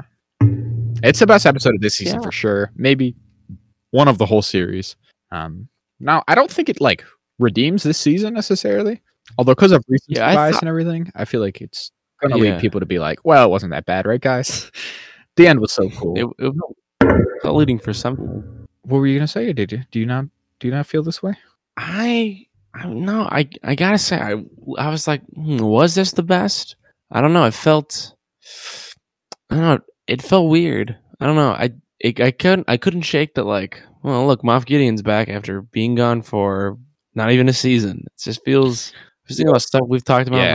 Like, there are parts in this that I'm like, like, I don't know. Why are we doing this like this? Feels Yeah, I can't disagree with that. I saw people say that, something to that effect, which is basically especially like with this, episode and the return of Moff Gideon fully, this episode, like, pretty much completely sets us all the way back where almost nothing from the end of The Mandalorian season 2 matters. We are pretty much we've regressed on every single, like, big moment that happened in that finale, right? And I wouldn't disagree with that necessarily, right? Again, like, Oh, yeah. Din makes a big decision by choosing to take off his helmet. We've reverted from that. He's back to that. Grogu leaves. He's back. Moff Gideon's captured. He's just back out doing Mando or Imperial things. So I wouldn't necessarily disagree with all that, but I also think this episode was pretty sweet. There's cool stuff in it for sure. I can't argue with that. So we open, Jack, on Coruscant. We have I don't know why I can't remember her name, but the Imperial spy lady. It's like Elia something. And she's on Coruscant, and she sneaks away to do a message to Moff Gideon specifically, just directly. And there he is. He's back. Yeah. And she tells him that her name's Elia Kane. She tells him that the pirates that they sent to try to fuck up Navarro have been defeated by Mandalorians. And he's like, So turns out those guys were affiliated with the Imperial Remnant, which is like a theory that's been going around a bit. Yeah. You get that. And then we cut to Gideon, and he does a bit of a meeting. There's a bit of a big council. They're called the Shadow Council. So this is a thing that's in the Aftermath trilogy, but during those books, the Shadow Council is disbanded. So this is kind of a new version of it. And, well, this is really cool. I don't know. I love this scene. Get a much better handle on like what these guys are all up to and what the deal is with these guys. Mm-hmm. For sure. So some of the notable members, and by notable, I think the only people whose names we know, we have Captain Pelion, who is basically he's like Grand Admiral Thrawn's right-hand man. And then we also have Brendol Hux, who is Hux's dad from the sequels. His dad? Yeah, which I think they did a good job of conveying that because he sounds very similar. Yeah, that's what I was thinking. I was like, Hux? That's probably his dad or something. Or his uncle or whatever. I gotta say, I mean, the lore junkie in me is like sort of like obsessing over a lot in this scene just because I'm trying to like make it all fit together, right?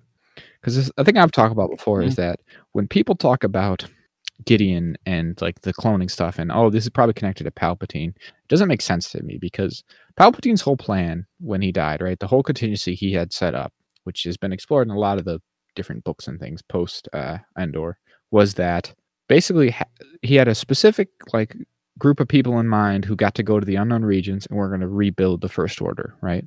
And pretty much everyone else was going to be destroyed. Like he wanted the existing empire to be like destroyed, basically to, I don't know, it's like punishment. Like, look, you guys failed me, so fuck you, kind of thing.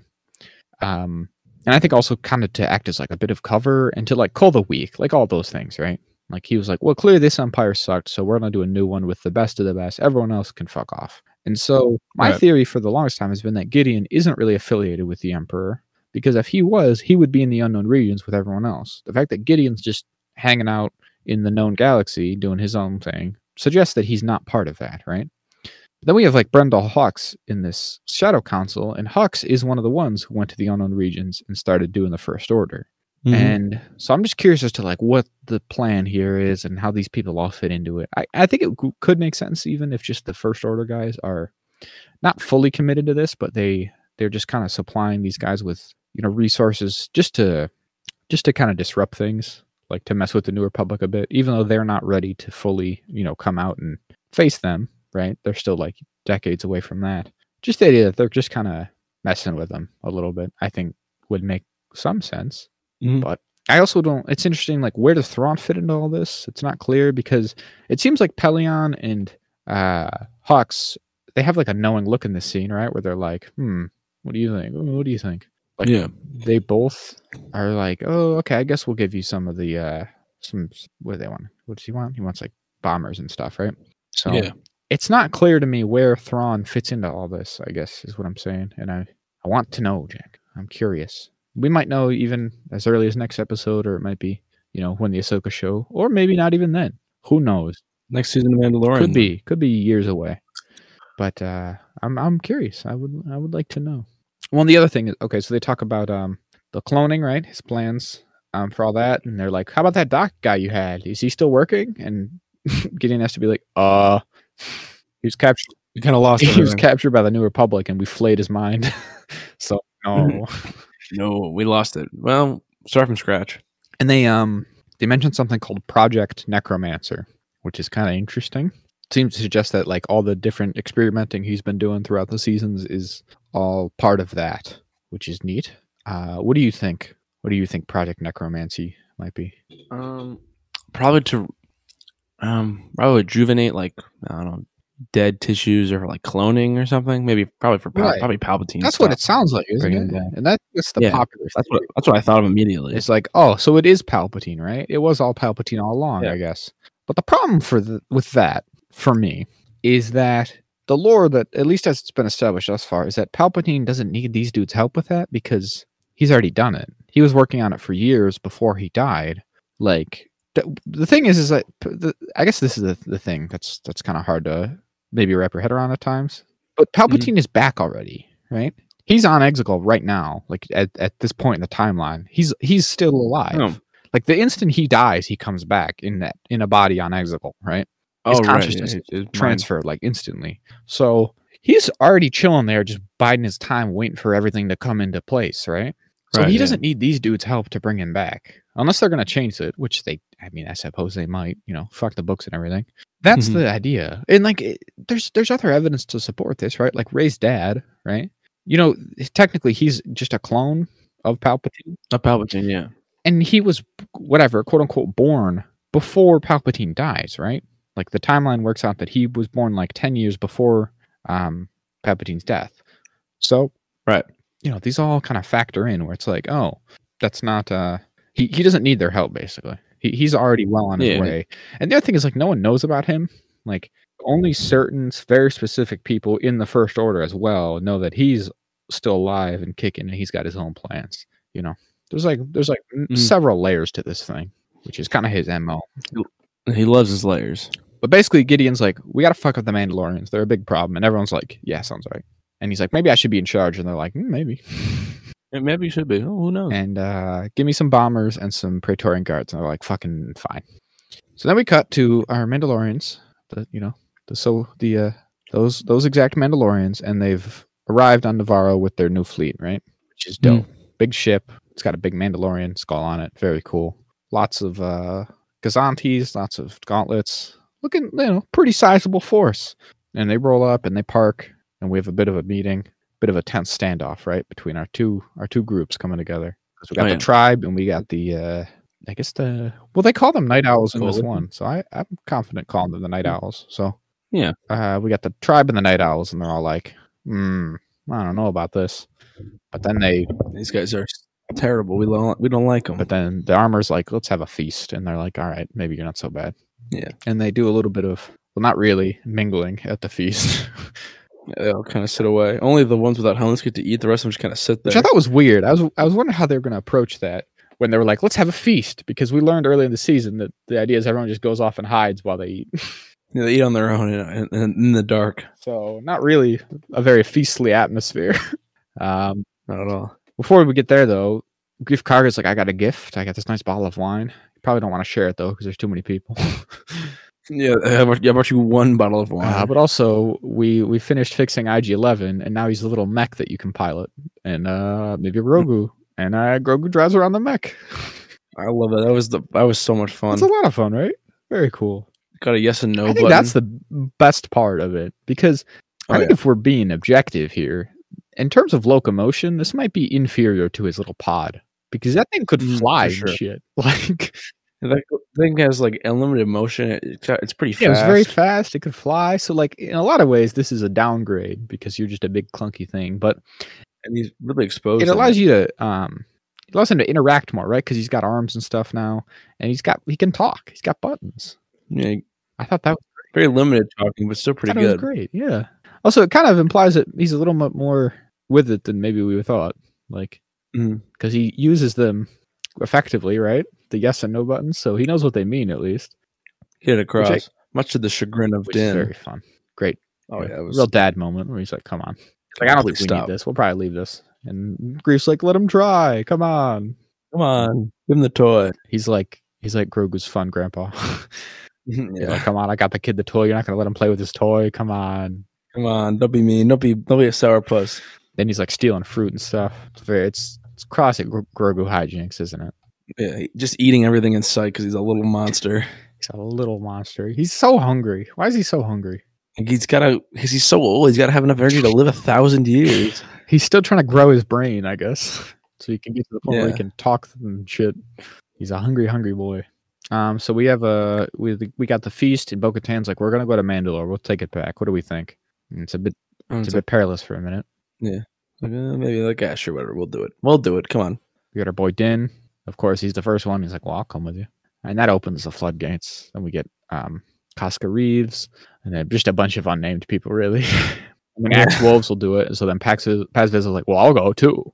I'll go. Of course, I gotta go. If this fucking clown's going, a bit of a rivalry going on, which is fun. And the armor's like, actually, I'll come, which is neat. She doesn't really do stuff like that. And the fleet takes off. We're going to Mandalore, right? Mm-hmm. So eagle-eyed viewers have picked out that between them leaving Navarro and arriving on Mandalore, a good number of their ships have left. So either that's an error, which I'm not inclined to think, or some of their other ships went somewhere else to do something, which could tie maybe to go like get more, pick up more people, tie in later. Maybe it might come in handy. So Bo takes her gauntlet down like we did already because she knows what she's doing. And we're like, all right, we're going to Mandalore. We're going to find the Great Forge. Well, I didn't get why all the other people jetpacked out of her ship before she landed. Because I'm like, well, she can just land, right? Surely. They were securing the zone. Oh, that's what they said. I guess that's fair. They scoped it out, and then they're like, it's secure. You can land. We get some details about the Mandalorians. Obviously, Paz Vizsla, who's not been there, is like, oh, God, this sucks. This is worse than I thought. We learned that Axe Wolves was on Mandalore when it happened, which is tough. And he's like, yeah, it sucks. Yeah. Cool, some very cool shots of like the landscape, and then like chilling on it. You know, big wide landscape shots, which can be fun. So then they land, right? Yeah, they land, and then they're hanging out, and then they see a big ship out in the distance, which turns out to be this like big sailing barge thing. Yeah, cool Lego set. Very possibly a potential Lego set. With some Mandalorians on it who've been living here since it all went down. The Purge. And they seem pretty worse for wear. Yeah, they're a little bit rough, but you know, they got the spirit, right? Yeah, they're like, oh, I love oh, Bo-Katan, you're back. This is great. We can take everything back. What a great time. This is super cool. Big fans of this. We harbor no ill will towards the fact that this is kind of your fault. Yeah. And then she kind of dresses out it's her fault. They're like, yeah, you didn't give up though, right? Yeah. We don't watch it. So that's a good bit of lore. She's like, ooh, felt about that. I definitely did because they were killing everyone. All of us were going to die if I didn't do it. And they still killed everyone. So we've kind of got a pretty full picture of everything that's happened now, right? It's kind of over the course of all 3 seasons, we've painted this all together. So at the end of Rebels, the end of the Mandalore arc of Rebels, which is what we just watched the other week, right? Right. They pretty successfully seemed to push the Empire out of Mandalore.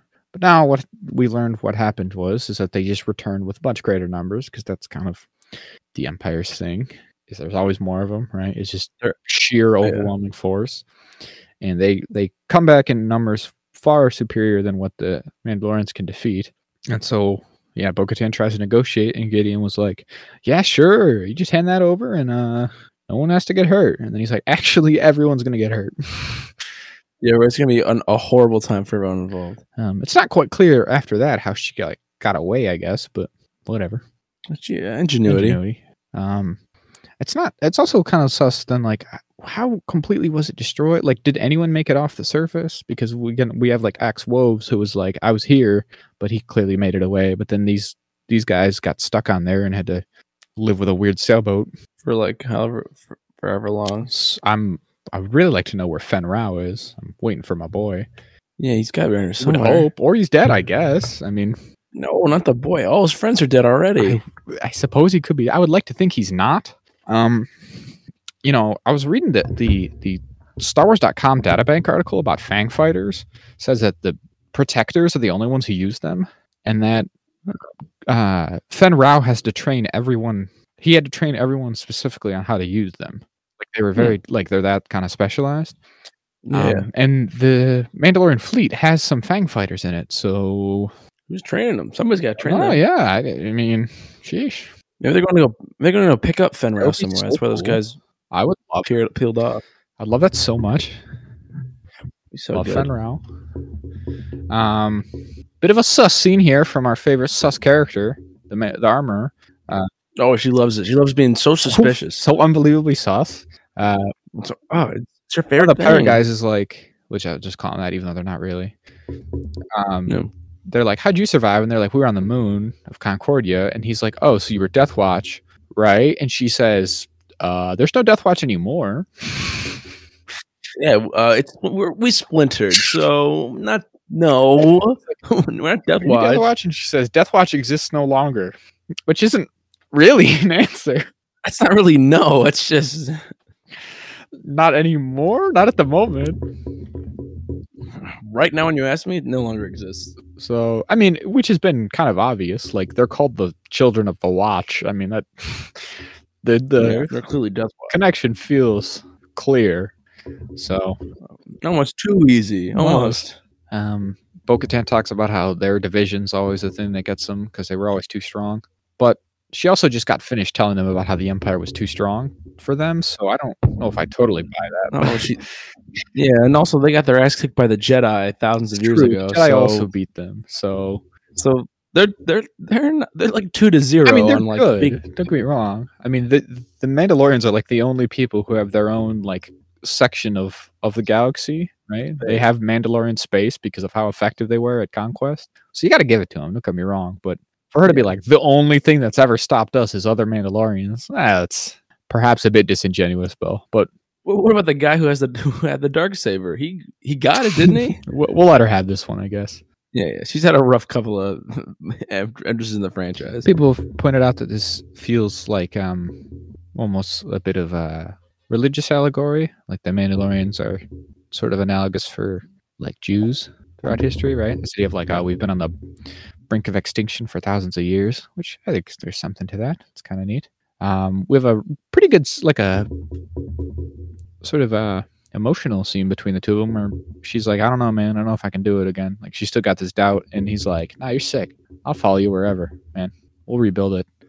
They haven't sung your songs yet, and when they do, I'm gonna be there. It's gonna be which great. Is cool. What's a nice moment between them? Yeah. There's no like at least she can rely on somebody. Yeah. Everyone else is kind of like all at each other's throats, and everyone else is on edge and kind of grumpy. But Din's a ride or die, man. Been here the whole time, like I can do it. I like the moment where she's like, all I got to bring everyone together is his sword, and he's like, that sword doesn't even mean shit to me. didn't even know about that sword till you told me, to be honest. Yeah, and I gave it to you. I was like, I don't even really want this. You can have it. I wanted to give it to you, and you wouldn't let me. I don't want it. Doesn't mean shit. So I'm like, I'll destroy it. Hey, watch it. I wish you took and just threw it into the sand. Look, now it's gone.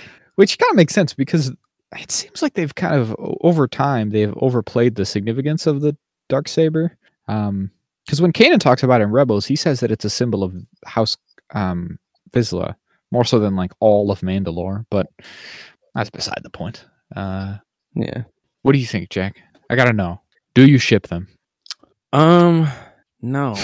Fair enough. Not at all. Because Din not doesn't. At all. I mean, maybe a little. Is a little. No, because Din's an idiot. Sure. Like Din's not that kind of. I don't think Din's like that kind of. Yeah, I think Bo-Katan could be like. I could see that for her because she's like a worldly, like mature and understands things. But Din's very like a dog almost. Like if you're nice to me, I'll be nice to you forever. And I'm a big fan. That's his thing, right? He just travels the galaxy. That's friends, it. So he's just making friends. And hey, love him. Love the Mandalorian. Din's great. I mean, there was that girl. He was like, maybe I'll have a family here on this planet with the Walker. Exactly. But so I don't know. Grogu likes her. That's a plus, right? She's kind of Grogu likes any. I mean, probably because she got treats in her pocket. You can smell them. He's like, man, this lady's got treats for me. I know she does. She's gotta. People are pointing out that she's like Grogu's stepmom. So he was like sitting on her lap on the way down to the planet and stuff. It's cute. It's fun stuff. So maybe. I don't know, man. Shipping is weird, man. I mean, well, yeah, it's talked about it. I've honestly got a little on board because I mean, we talked about Ezra and Sabine earlier. That's like a ship, right? I mean, that's like a not fully That's followed true. through in canon yet, so it's just people speculating like, "Ooh, maybe they'll kiss." And like that one I can see, and this one I can kind of see, but then you just get crazy ones. I saw a tweet this week that was like, it's just everything I dislike about it.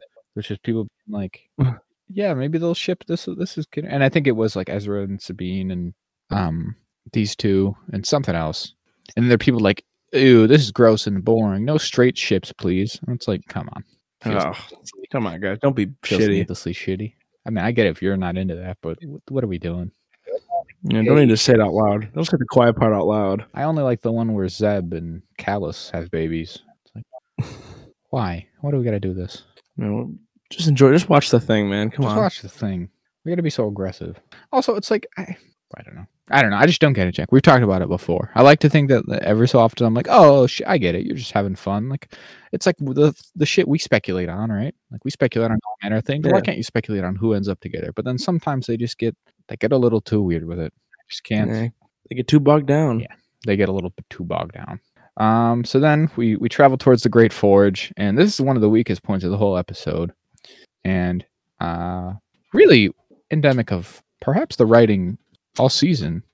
As people pointed out, is that like the scene-to-scene writing in the show at times can be kind of weird. Yeah. Mm-hmm. And this is when Pat Vizsla and X-Wolves are playing their chess this game. part's actually good. Never mind. This isn't.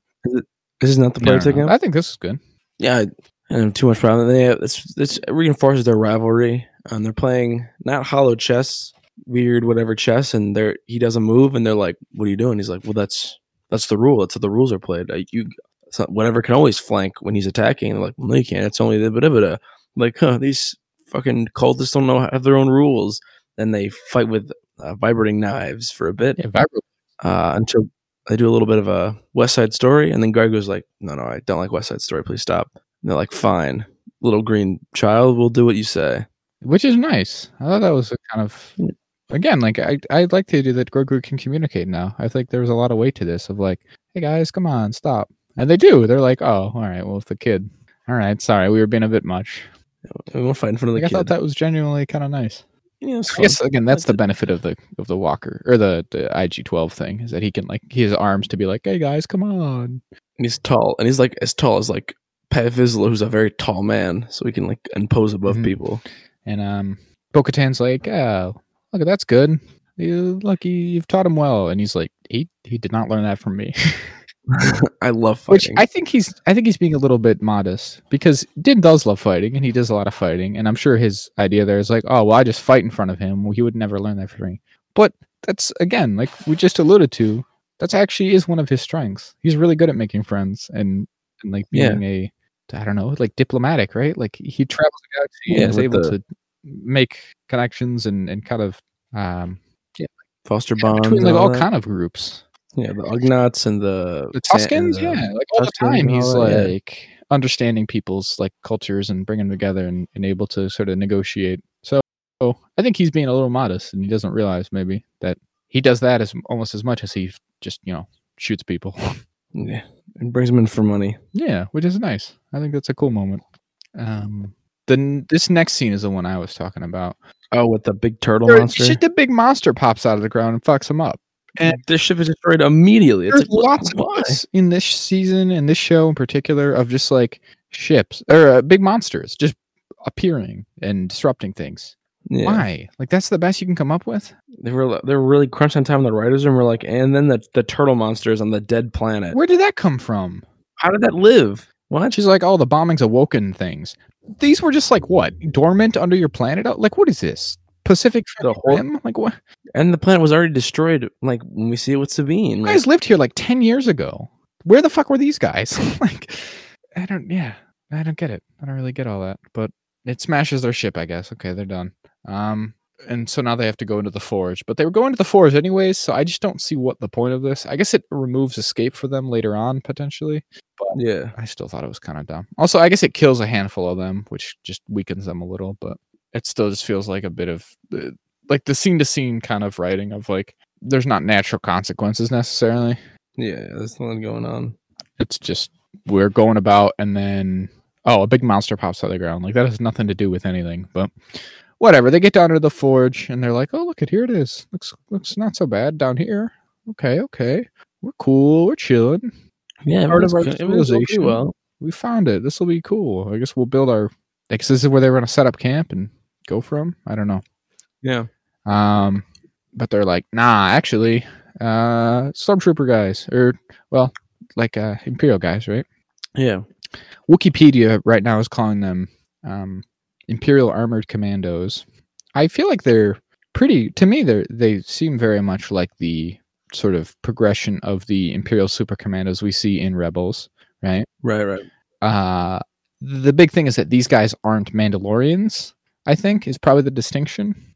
Yeah. Whereas in Rebels, the Imperial Super Commandos were Mandalorians who wore like a Switch sides. Yeah, they switched sides and they wore like an Imperial kind of version of Mandalorian armor. But again, they were actual Mandalorians, like by upbringing and stuff. Because these guys are probably just normal Imperial dudes, or potentially something else, who are wearing this armor. But again, it's to me that like the you can see the design is very reminiscent, like on the chest and stuff. And obviously they have the jetpacks and the gauntlets and stuff. So I think it's pretty clear that's what we're going for here. But they look pretty cool, huh? I like these guys. Oh yeah, I thought they were neat. I liked them, and they have a nice drawn out fight because they're kind of evenly matched because they're wearing Beskar armor, so their flashes can't just they ping off them, so it's hard to take them down. It's very much like a kind of evenly matched fight here because it's basically just they're also basically Mandalorians too, flying around with their gadgets and jetpacks and shit and gizmos. But they don't have quite enough, right? Because they don't have the shields and shit like everyone else has got. So good go. Casca Reeves has a cool thing. She like knifes one. Obviously, Kaz Vizsla's got his big ass Gatling gun. That comes in handy later at the end of the episode here. And they send him on the run, and they're like, "All right, chase him down, come on!" Which, even at the time, I was like, "This feels suspect. Is this a trap?" Yeah, feels like you're maybe allowing yourself to be led here, Bo-Katan. And they are. So they get deeper into the heart of this, and then they stumble upon stuff where like, this isn't even. What is this? This feels more built up, and it's because they find their way all the way to an Imperial installation. The one that Moff Gideon was in before, we see that it's actually it was built into Mandalore. That's the reveal. Which I remember this being a theory like back in season 2 kind of times. People were like, is his base on Mandalore? Is that his whole thing? And then people even were speculating that Thrawn maybe was also operating out of Mandalore, and that's how it would all tie it together. But yeah, he is, which I think makes a lot of sense. Mm-hmm. Whether or not I guess he was beforehand isn't really obvious, but as of right now, this is where he's all set up.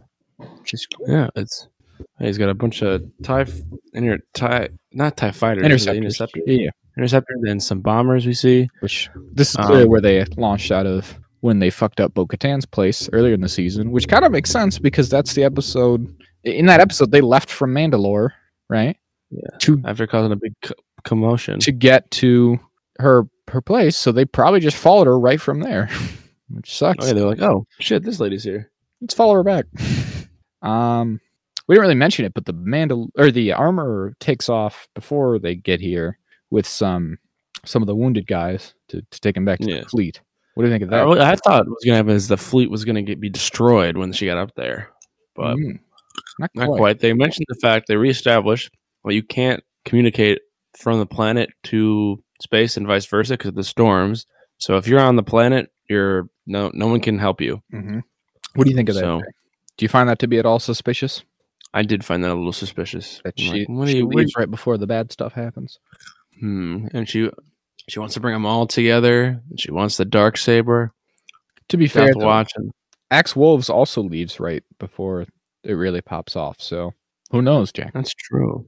That is true. It's tough to know.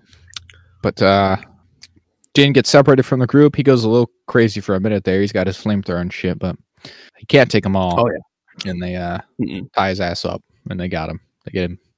They really get him. And Moff Gideon shows up in his like Darth Maul ass helmet. Yeah, he's got what he's calling it's like a new iteration of the Dark Trooper armor, but it's really just kind of a mix between that and Mandalorian armor, right? It's got the motifs going on. He's got the T-visor and he's got the horns, which someone else also has horns that we know. Of course. And he's like, hey, it's me. I'm sick. I've made this all better by putting myself inside. Yeah, isn't it sick? I kind of look like Darth Vader. What do you think? Which is kind of interesting because last season, Pershing literally says that the newest versions of the Dark Troopers are the best ones yet because they've removed the human element. It's the thing he directly says. So then to have this dude roll up and be like, "I've put myself back inside. I've made them better." I've fixed them, don't you know? It's kind of funny just because it's clearly like his arrogance of it all, right? Yeah.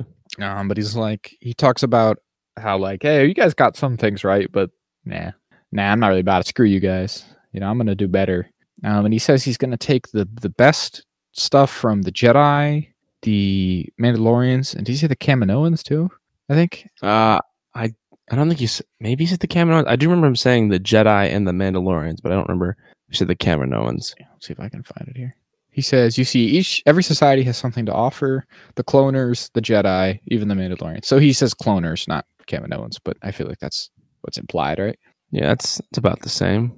So he says, they each had their own things, and I'm going to put them all together and make the best army to conquer the galaxy with. Which kind of, I mean, that tracks with everything we've known about him from the show thus far, right? Like he's been working on some kind of weird cloning thing. Oh, yeah. He seems interested in like midichlorians and stuff, and probably the Force, which is why he's got, fixation on Grogu, right? And obviously he's been using Beskar and stuff, so I don't know. He's probably going to be trying to make like Force-sensitive clone, like a Mandalorian? Yeah, like a Force-sensitive clone army where they all wear the armor and they just fuck shit up. I mean, sounds like, we kind of know he won't get very far. That's the thing. Because of when this thing takes place, because it's like, well, the First Order doesn't have these unstoppable machines. So how much can I really be afraid of this? It's kind of the same with Thrawn, right? It's like, we know Thrawn's not going to take it over, but because he's stopped clearly before they get to the sequel era. But, Jack, journey before destination and all that. That's true. Life before death and all that. So the fleet takes his squadron takes off, and they go to fuck up the Mandalorian fleet, and a bunch more of the commandos show up, and he's like, "You guys suck. I'm gonna kill you all. I'm gonna finally complete what I started and kill every Mandalorian. It's gonna be dope." Here we go. Finally. Been meaning to do it for a long time. Putting it off. We're gonna take him away, and then they just drag him off. Our boy Din's gone. They're like, "Fuck, they got him." And Grogu's like, "Oh, what the fuck, my dad? They took my dad. Bo-Katan, get him." They took my dad. But then Bo-Katan's like, "I got a lightsaber, bro. I can cut holes in this." And so then he's like, "Get him, get him, get him before they get out." And this is when Paz Vizsla goes sicko mode on him, really. Oh yeah, he starts picking him out of the sky. He's like sharpshooting the shit out of him with his huge Gatling gun. Got his huge ass Gatling gun. He fights so long and so hard that it overheats. Melts. He pulls a classic, like, someone's got to stay behind kind of thing. Like, I'll cover your back. Get out of here. And they're like, Paz, no. And he's like, go.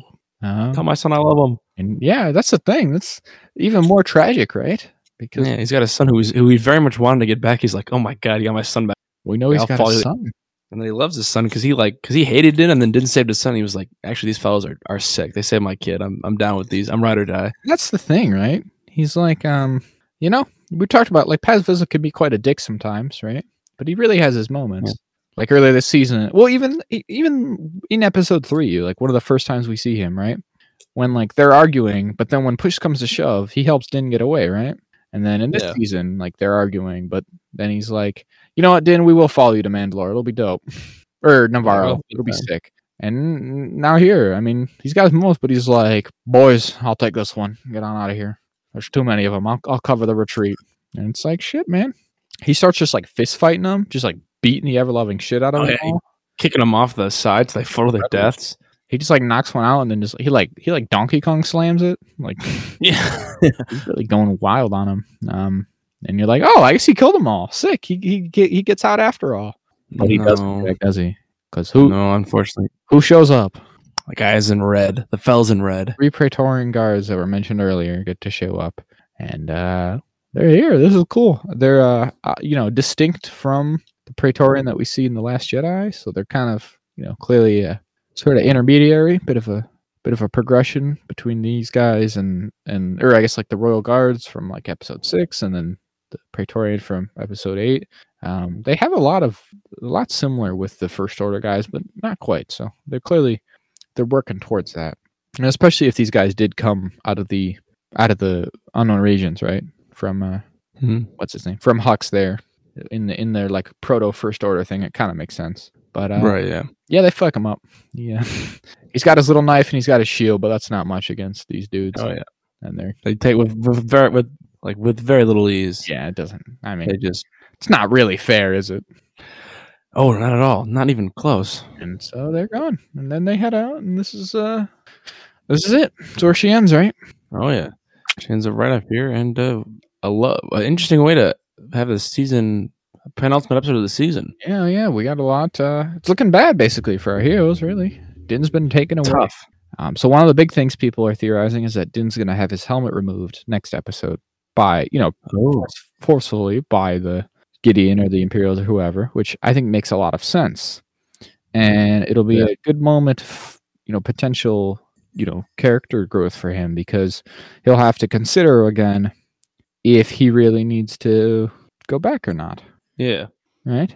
Because, after last season, he was like, all right, I'll go to the waters and I won't be an apostate anymore. But it would feel really weird if he just did that one more time, right? Yeah, it'd be like, why are we doing this over and over and over again? I think it would be much more interesting if that happens, and now he really has to ask himself, is that a thing that he cares that much about?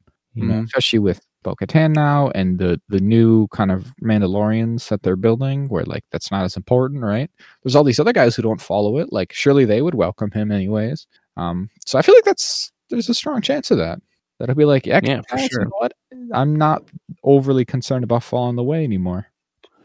And we'll get some Pedro Pascal acting finally. Some true face acting. I read a thing this week that apparently when they were doing The Mandalorian season 1, they literally asked him to just be a voice actor. They were like, we'll just pay you as a voice actor. It'll be fine. And he's like, no. Apparently because he wanted more money. I don't know. That's what I was reading. And so they're like, all right, we'll put you in one episode. And then in season 2, they put him in a couple episodes, right? Now, I think he's in it a little bit more. I think this season in particular, he probably is not in the suit much at all. Yeah. But I do know in the first couple seasons, he was in there more than just the episodes that he had to have his helmet off. You know what I mean? Yeah. Like the one where they infiltrate the Imperial base with Bill Burr and all that. Like I think in chapter 2, he's in this helmet. He's in there because he's like the one where he's fighting the Mudhorn. I feel like I've seen behind the scenes stuff of that. Whatever. Yeah. The point is, he hasn't showed his face yet, so they need to do at least one of them this season. So it's probably get him in next episode. So yeah, I think that makes a lot of sense, and it would be a good point of growth for him, development.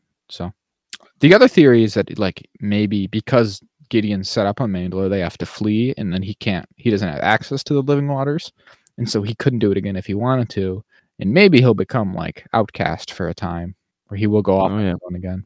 Because we've talked about, like, there's lots of people who watch the show and are like, I don't care about this larger big picture plot, right?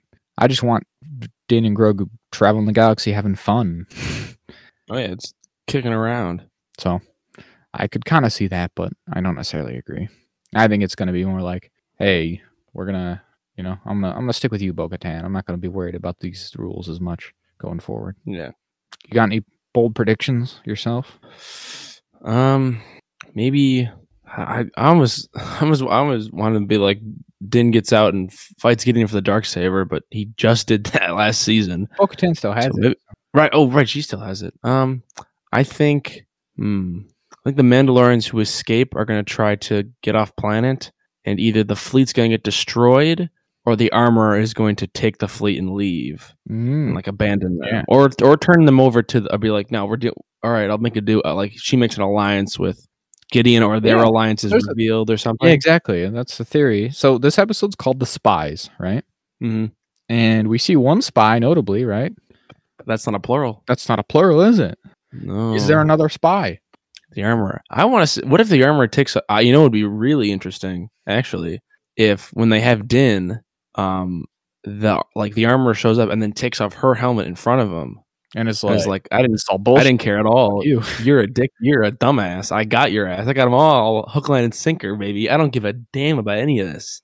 Like they got him tied up in the interrogation room or whatever, and she just walks in and is like, "Hey, dumbass." That could be. Because I'm like, I feel like they're gonna show her face. Like it. Maybe they shouldn't, but like I don't know. They linger on her helmet for like they always like linger on her helmet, and you can't see anything. But I'm like, I feel like this is the kind of thing where like, and especially to break him, like to break him out of his religious zealousy. That would be what would have to do it. Is if the person who told him to do all this stuff and called him an apostate just flagrantly disregards the rules that she claims to like have power in. Yeah, that I kind of agree. Like this idea that her treachery is revealed, and so now the whole because again, like the group itself isn't bad. They seem to have the right idea, right?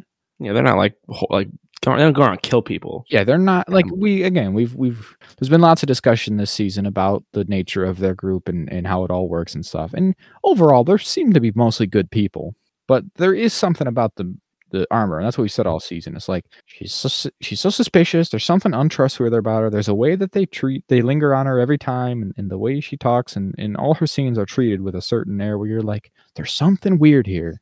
And so, yeah, I think that they're gonna get the easy way to do that is to say, look, she was bad. She had something else going on, whatever that might be. You don't got to listen to all her rules, but you guys can still be cool. Like, yeah, we'll be raging dickheads with everything. Yeah. I'm still waiting for that Rook cast reveal, personally.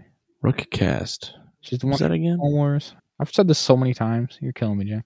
I gotta see. She's one of Darth Maul's guys with Gar Saxon in them during the Clone Wars. So my theory's been that when Bo-Katan kicks her out and beats their ass, she like goes off and hides and is like, "I'll start my own group." Right. Okay. I couldn't remember what she looked like, but I just looked at a picture of her. She got like purple hair and shit. So yeah, armor she looks menacing. Oh yeah, there's a bunch of pictures of her with the armor, like a bunch of those like lots pictures. Of people this is a popular sort of theory. So I had a list here. Let's see, did we catch him more? Who might the spy be? I just got the armor and X-Wolves actually. Those are the big ones. Oh, actually, okay, that's a different thing. But yeah, X-Wolves, like I said, also kind of splits it right at the exact moment, and it was only like one episode ago that Bo-Katan was beating him up to take control back, so it would make sense that he might be a little bitter, right? Yeah, definitely. With the armor in particular, a lot of people are like, why would she ally with the Empire, right? This whatever else she is, she might be suspicious and all, but would she team up with them specifically? Because, they destroyed their whole people and everything. I get that. I also think her thing might be that she doesn't think any of them are Mandalorians and she doesn't care about them. I would also agree with that. Because she's got her rules, but remains to be seen. Another theory I kind of have for next week is that potentially, and I don't think this would be super popular, but I feel like it might happen. They might kill Bo-Katan. Kill Bo-Katan? Oh, make Din be the leader guy again. Yeah, because people have been talking about like, man, Bo-Katan really kind of stole the spotlight this season. We thought he was going to be built up as the leader and everything, and it just kind of went away. So I feel like there's a non-zero chance that Bo-Katan dies, and she's like, you have to do it after all day. And he's like, fuck, okay.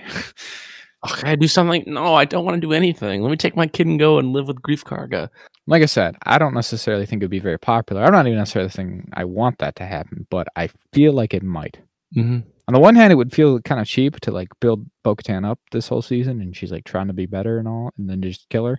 I also kind of see the angle though that, she kind of already lost like twice. So again, are we going to have her lead again? I mean, sometimes that's what it's about, right? Yeah, for sure. You got to get up every time you fall down kind of thing, but I don't know. The last little thing I wanted to speculate on, basically, who's going to help, Jack? Who are the reinforcements? Because it seems like that's what's going to happen, right? Like you talked about earlier, and we mentioned the whole, like, some of them left to go somewhere to do something. Feels like the fleet isn't just going to get destroyed next episode. No. Someone's going to come in to save them. So I got a couple theories here. One is the Purrgil. Okay. I don't think I ever mentioned them, but I meant to. In the very first episode this season, when they're in hyperspace, Grogu's looking at the Purrgil. Oh, the big whales? Space whales who go through hyperspace. And those are the guys who help Ezra at the end of Rebels defeat Thrawn. So, I don't know. Maybe they'd show up again, help the boys out. They're all about defeating bad guys. Exactly.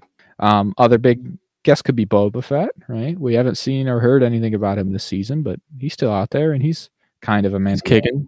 So maybe he would show up to help. I think that would kind of come out of left field just because it hasn't been, again, alluded to at all this season, but Right. could be, right? Another, potentially the most obvious one is the New Republic, right? We've obviously got a fair bit of them this season, so it would make sense if they showed up. Specifically, what's his name? Carson Teva and the Rangers of Aldani or whatever they're called. Right. Those guys, right? That would be kind of neat. We also have a good mechanism by which we could get them there because Carson Teva knew where they were last time because of R5D4, who is presumably still around. Yeah. So he could just be like, hey, we need some help, man. And then they show up. That'd be cool. And then we'd get some full-on like TIE Fighter versus X-Wing action. Oh, I mean, there's nothing more Star Wars. Classic stuff, right? Yeah. That sounds fun. I like that. Also, could be like Ahsoka, I guess. No, hold on. I don't know what she would do, but I mean, Dave.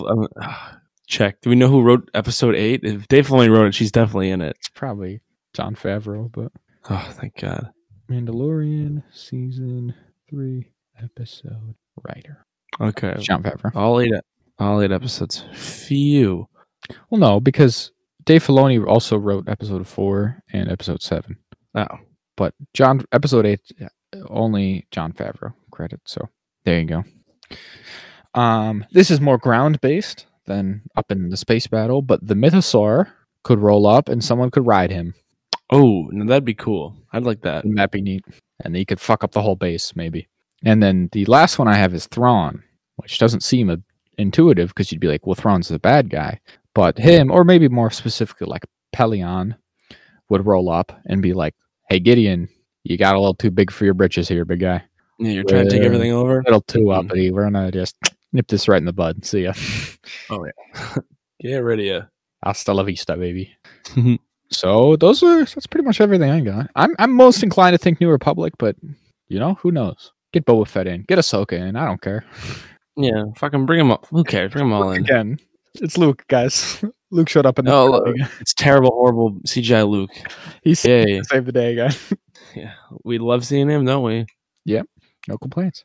All right, complaints. That's probably it for this show. We've been yapping for a million billion years. We always do.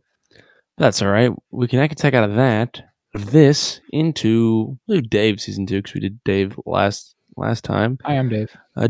Dave season 2. Hi, we're Dave. So obviously, I'm catching up on Dave. We'll start season 3 reviews next week. Episode will be like 4. Do 4 episodes at once, so probably half the season almost at once. Yep. You wonder why not wait till episode 5 and do a whole half season? And I say, hey, why don't you shut the hell up, buddy? Huh? Don't tell me how to do my show, huh? Maybe go just watch the show. Just listen to the show, all right? Okay? Can I? Jack, who are you talking to? Doesn't matter. I'm winning. That's all that matters. I'm winning. That you are. These strawmen don't know how to fucking too good for them. Anyway, Dave season 2. Much better than Dave season 1, I'll say. Okay, you do. You did think so. Yes. I thought it was better. Okay. That's good. I think it's probably a little better, but I also like the first season quite a bit too. So yeah. What do we got? This is just haphazard, right? So just whatever comes to mind, really. I guess the standard episodes, I would say, they're all pretty good. They all kind of focus on a different part of Dave's life now that he's a little bit bigger, a little more established, and now he's like actually trying to like make his first album. And that's kind of the through line of this whole season is just that like everything is related to his album, and every episode just like, and this part of his album, and then this part. I guess the sound episodes for me, like the most, would be the first episode in Korea. It's a good one. That's a good one. Kareem Abdul-Jabbar's episode. What the fuck is he doing here? He's a writer, man. That's true. He's a writer. I mean, that's real to life. I don't know how they convinced him to do this show, but God bless him for doing it. I enjoyed it a lot. And then Doja Cat's episode was interesting. Dave living my dream and just fumbling the bag every step of the way. He really did. He got way too neurotic. He got too big for his britches. She was ready to go on the date with him, and he went all weird. He sent her walls of text all of a sudden and just fumbles it. Which is wild to me. Which, I mean, plays into like the theme of the season is that he's very self-centered and selfish. Yeah. But like, she's more famous than he is. More famous, as shown by the episode. She has way more to do. He's just like meandering about most of the day. She's wall to wall busy, And then when he's like, "Well, I didn't hear from you, and you're not really being respectful of my time." No, yeah, you're right. I mean, it's not meant to like paint him in a very good light. No. And then I like the final episode. I think that's good too.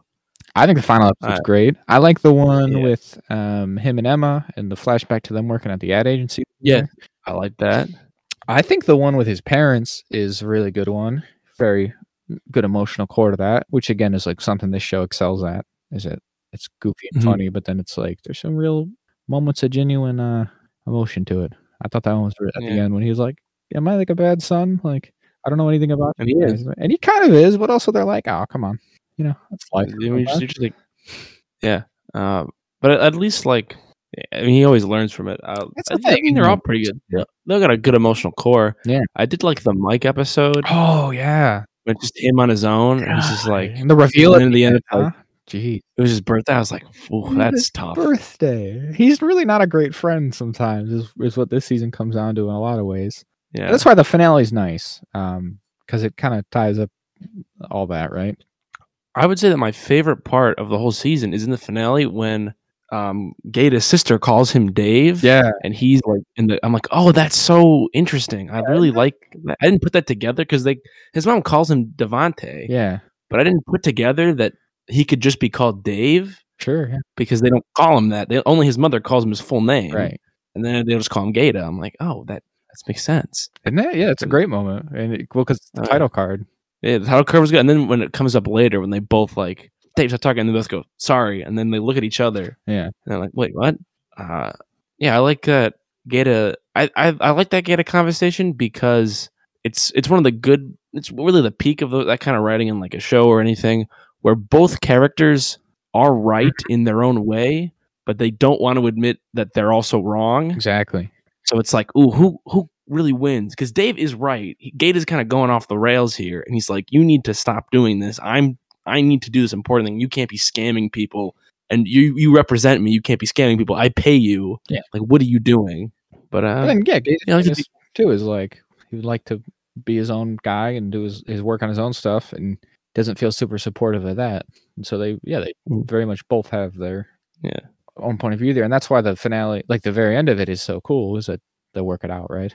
Yeah, and the Gate is in. I'm like, oh, that's good. He gets to do it with them. Yeah, like they're gonna. I like seeing this. I like when the show does the songs and stuff like this, and which is so interesting to me because people. I think I said this last week, right? People get on him for not having done music in a long time, but this show really has a lot of it in there. If you're paying attention. I wonder if he's putting his music into the next album. I was like, would you want to as an artist? But like, you already made the song. Some of these, there's a lot to. Like, there's some substantial, and you'll see in the next season as well. Very much so. So I wonder the same thing. I don't know, because like in the finale here, there's like a extended sequence where he's doing his show that he wants to put on at the VMAs, right? And it's like a medley of like, 3 or 4 of the fictional songs off his album, and there's very elaborate performances and stuff. It's all kind of like abstract and yeah, there's an anteater woman helmet who's like yelling, and he's like crucified. It's like all interpretive and shit. It's just ridiculous. And then he wants to get surgery live on stage, and it's just insane. So then at the very end, when it's revealed that it's just them up there singing together, it's like, yeah, dial it back a little. Yeah. This is what it's really about, right? That's how it should be. I liked the little bit of Mike throughout the season, like how he slowly is like pulling away and like being like, I can't really rely on this guy at all as like a client or as a friend. And like he's constantly meeting with other people and talking to other people in the industry and being like, don't tell Dave about any of this. Like, keep it just to me. I'll work on he gets other clients. He's like working with the musicians. There's something he needs to tell Dave that he doesn't. We don't know what it is. Well, I don't know what it is. I assume if it's said in the third. It will be if it hasn't yet. That Zach, it probably will be at some point. I think it was just that he wasn't going to go on tour with them. Oh, is that it? Okay, I didn't know if it was something like not going to be his manager or something. Or no, I think it was that he wasn't going to go on tour. Oh, okay. Which, I mean, spoiler. He does. He is in the next season. Right. So I think maybe that they're like his growth at the end here brings him over, I guess, would be the idea. Yeah. We can probably assume that off screen they like build. Yeah, better. He seems to be improving. And like you said, like that's the thing about this character is that most episodes end with him like learning his lesson a little, and it's not 100%, right? I mean, nothing like that ever is, but he's working on it, and that's cool. Yeah, he's putting the work in. So, because I think he pretty much all of his friends in this season have pretty valid, beef with him to different extents, right? And like you said with Mike, Gata also has a through line all season long where it's like he's kind of struggling at points, and you're like, oh yeah, why aren't they, helping him out a little more, kind of thing. Yeah, and they're always kind of like putting him down. They're like, "Get up, just stop. Can you just stop for a minute? Like, it's not helping." But then that last song they perform is like the lyrics of it are them basically like apologizing to each other and working it out, right? Basically called "We Good." And they're back and forth like, "Nah, you're good, man. Nah, you're good. It's all right. I'm sorry. I did this wrong, but that's okay." And he's like, "You know what? Dude, we're good, man." And then they're just doing it. So yeah, it's cool.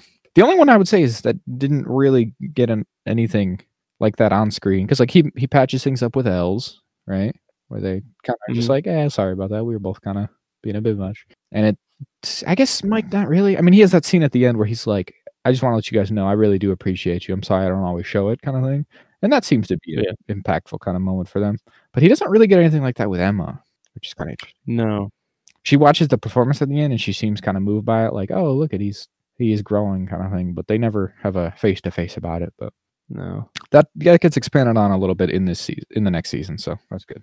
Okay, yeah, I did really like. I will say, not to harp on episode 10, but that scene where Kid is like, I have to record in this closet at my house, and you're like in a mansion. I visit you in your mansion. You can't write anything, and then Dave like he storms out, and Dave's like looking. He's like, oh fuck, like I'm really. I think that probably is the most like the biggest moment for him. Where he's like, oh, I'm really just. I'm wrong in a lot. I was right in some ways, but a lot of ways I am kind of in the wrong here. Like going back way further. Yeah, exactly. It's cool. I liked it. I thought it was funny when like that intern just sent to the military. That's not their fault, to be fair. I didn't. No, he should have known. He should have known better. It's not their fault. I mean, they were being shitty to him, to be fair, but he like blames them at the end. Yeah. I did like the reveal that they were like, he is still just there. Like later in the season, they're like, yeah, he's got like a desk job. It's like, oh, but he can't come home. Oh, Zach, cut out. Can't hear you. I cannot hear you, Zach. If you're talking, he is serving it. Yeah.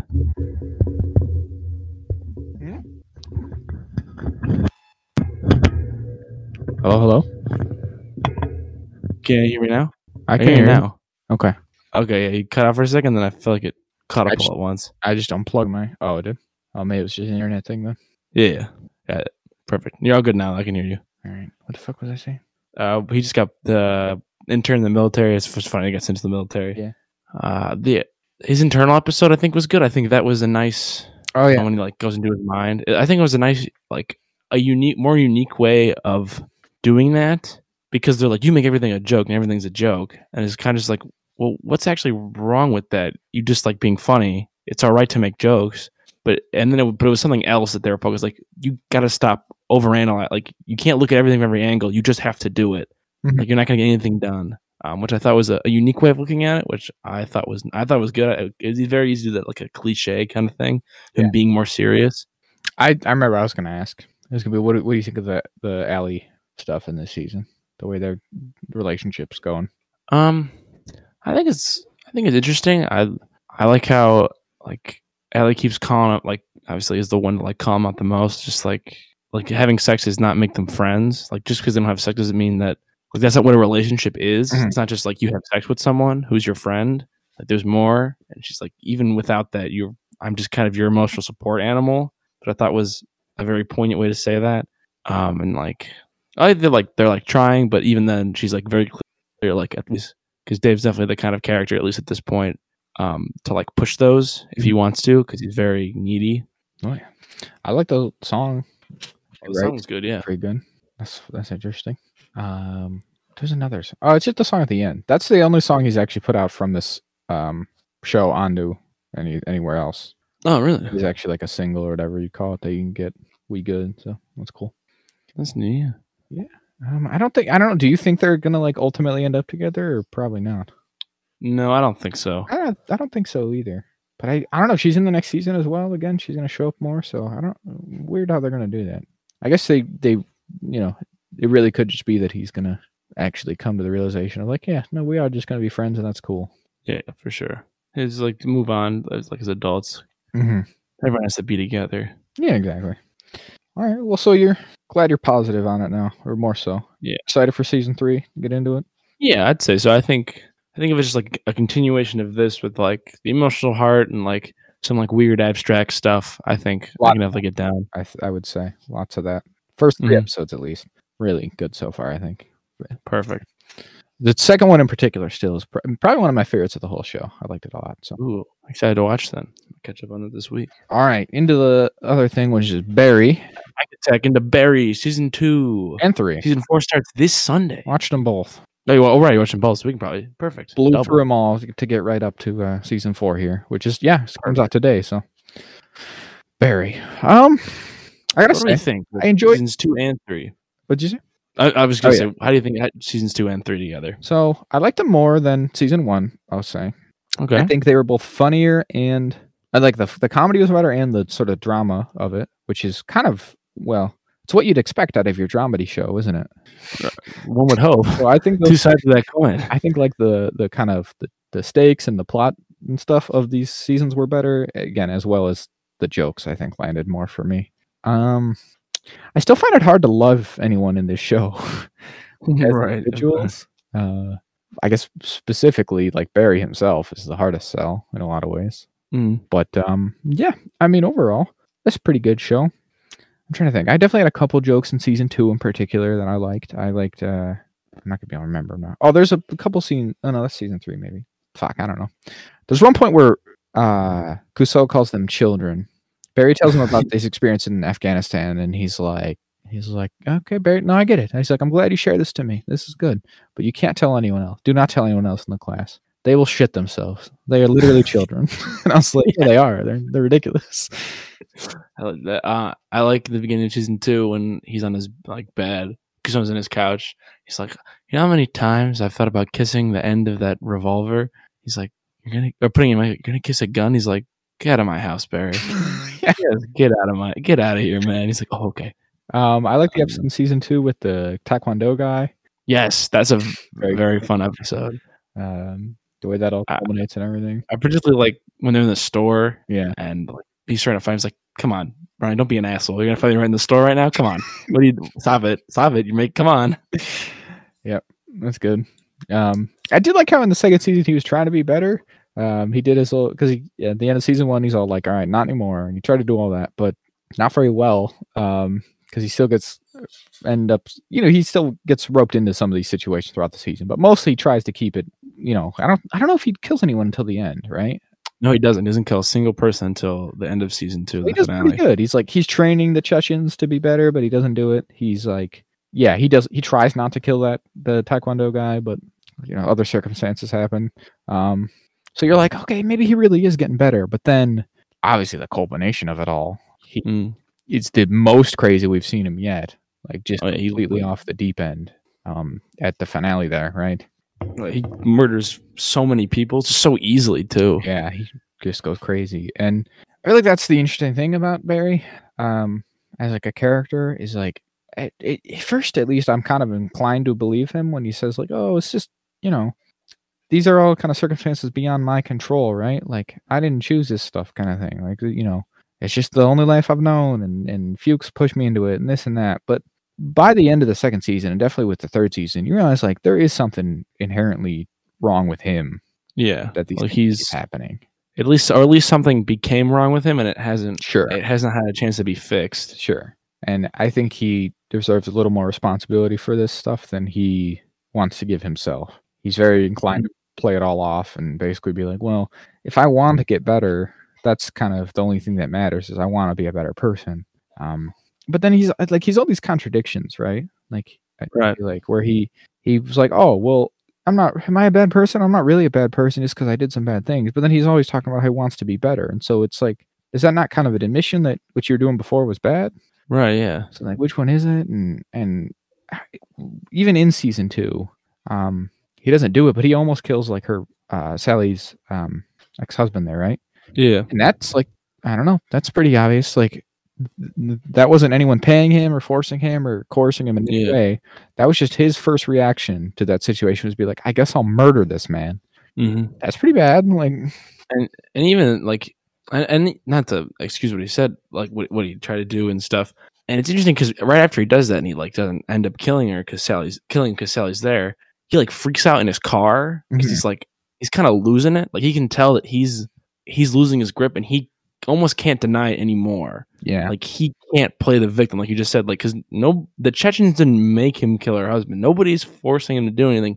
He knew exactly where he's gonna be, was gonna pop him and be gone. Mhm, So it's like, ooh, he's like, I'm falling apart here. And then he completely falls apart yeah. at the beginning of season 3 and becomes unhinged.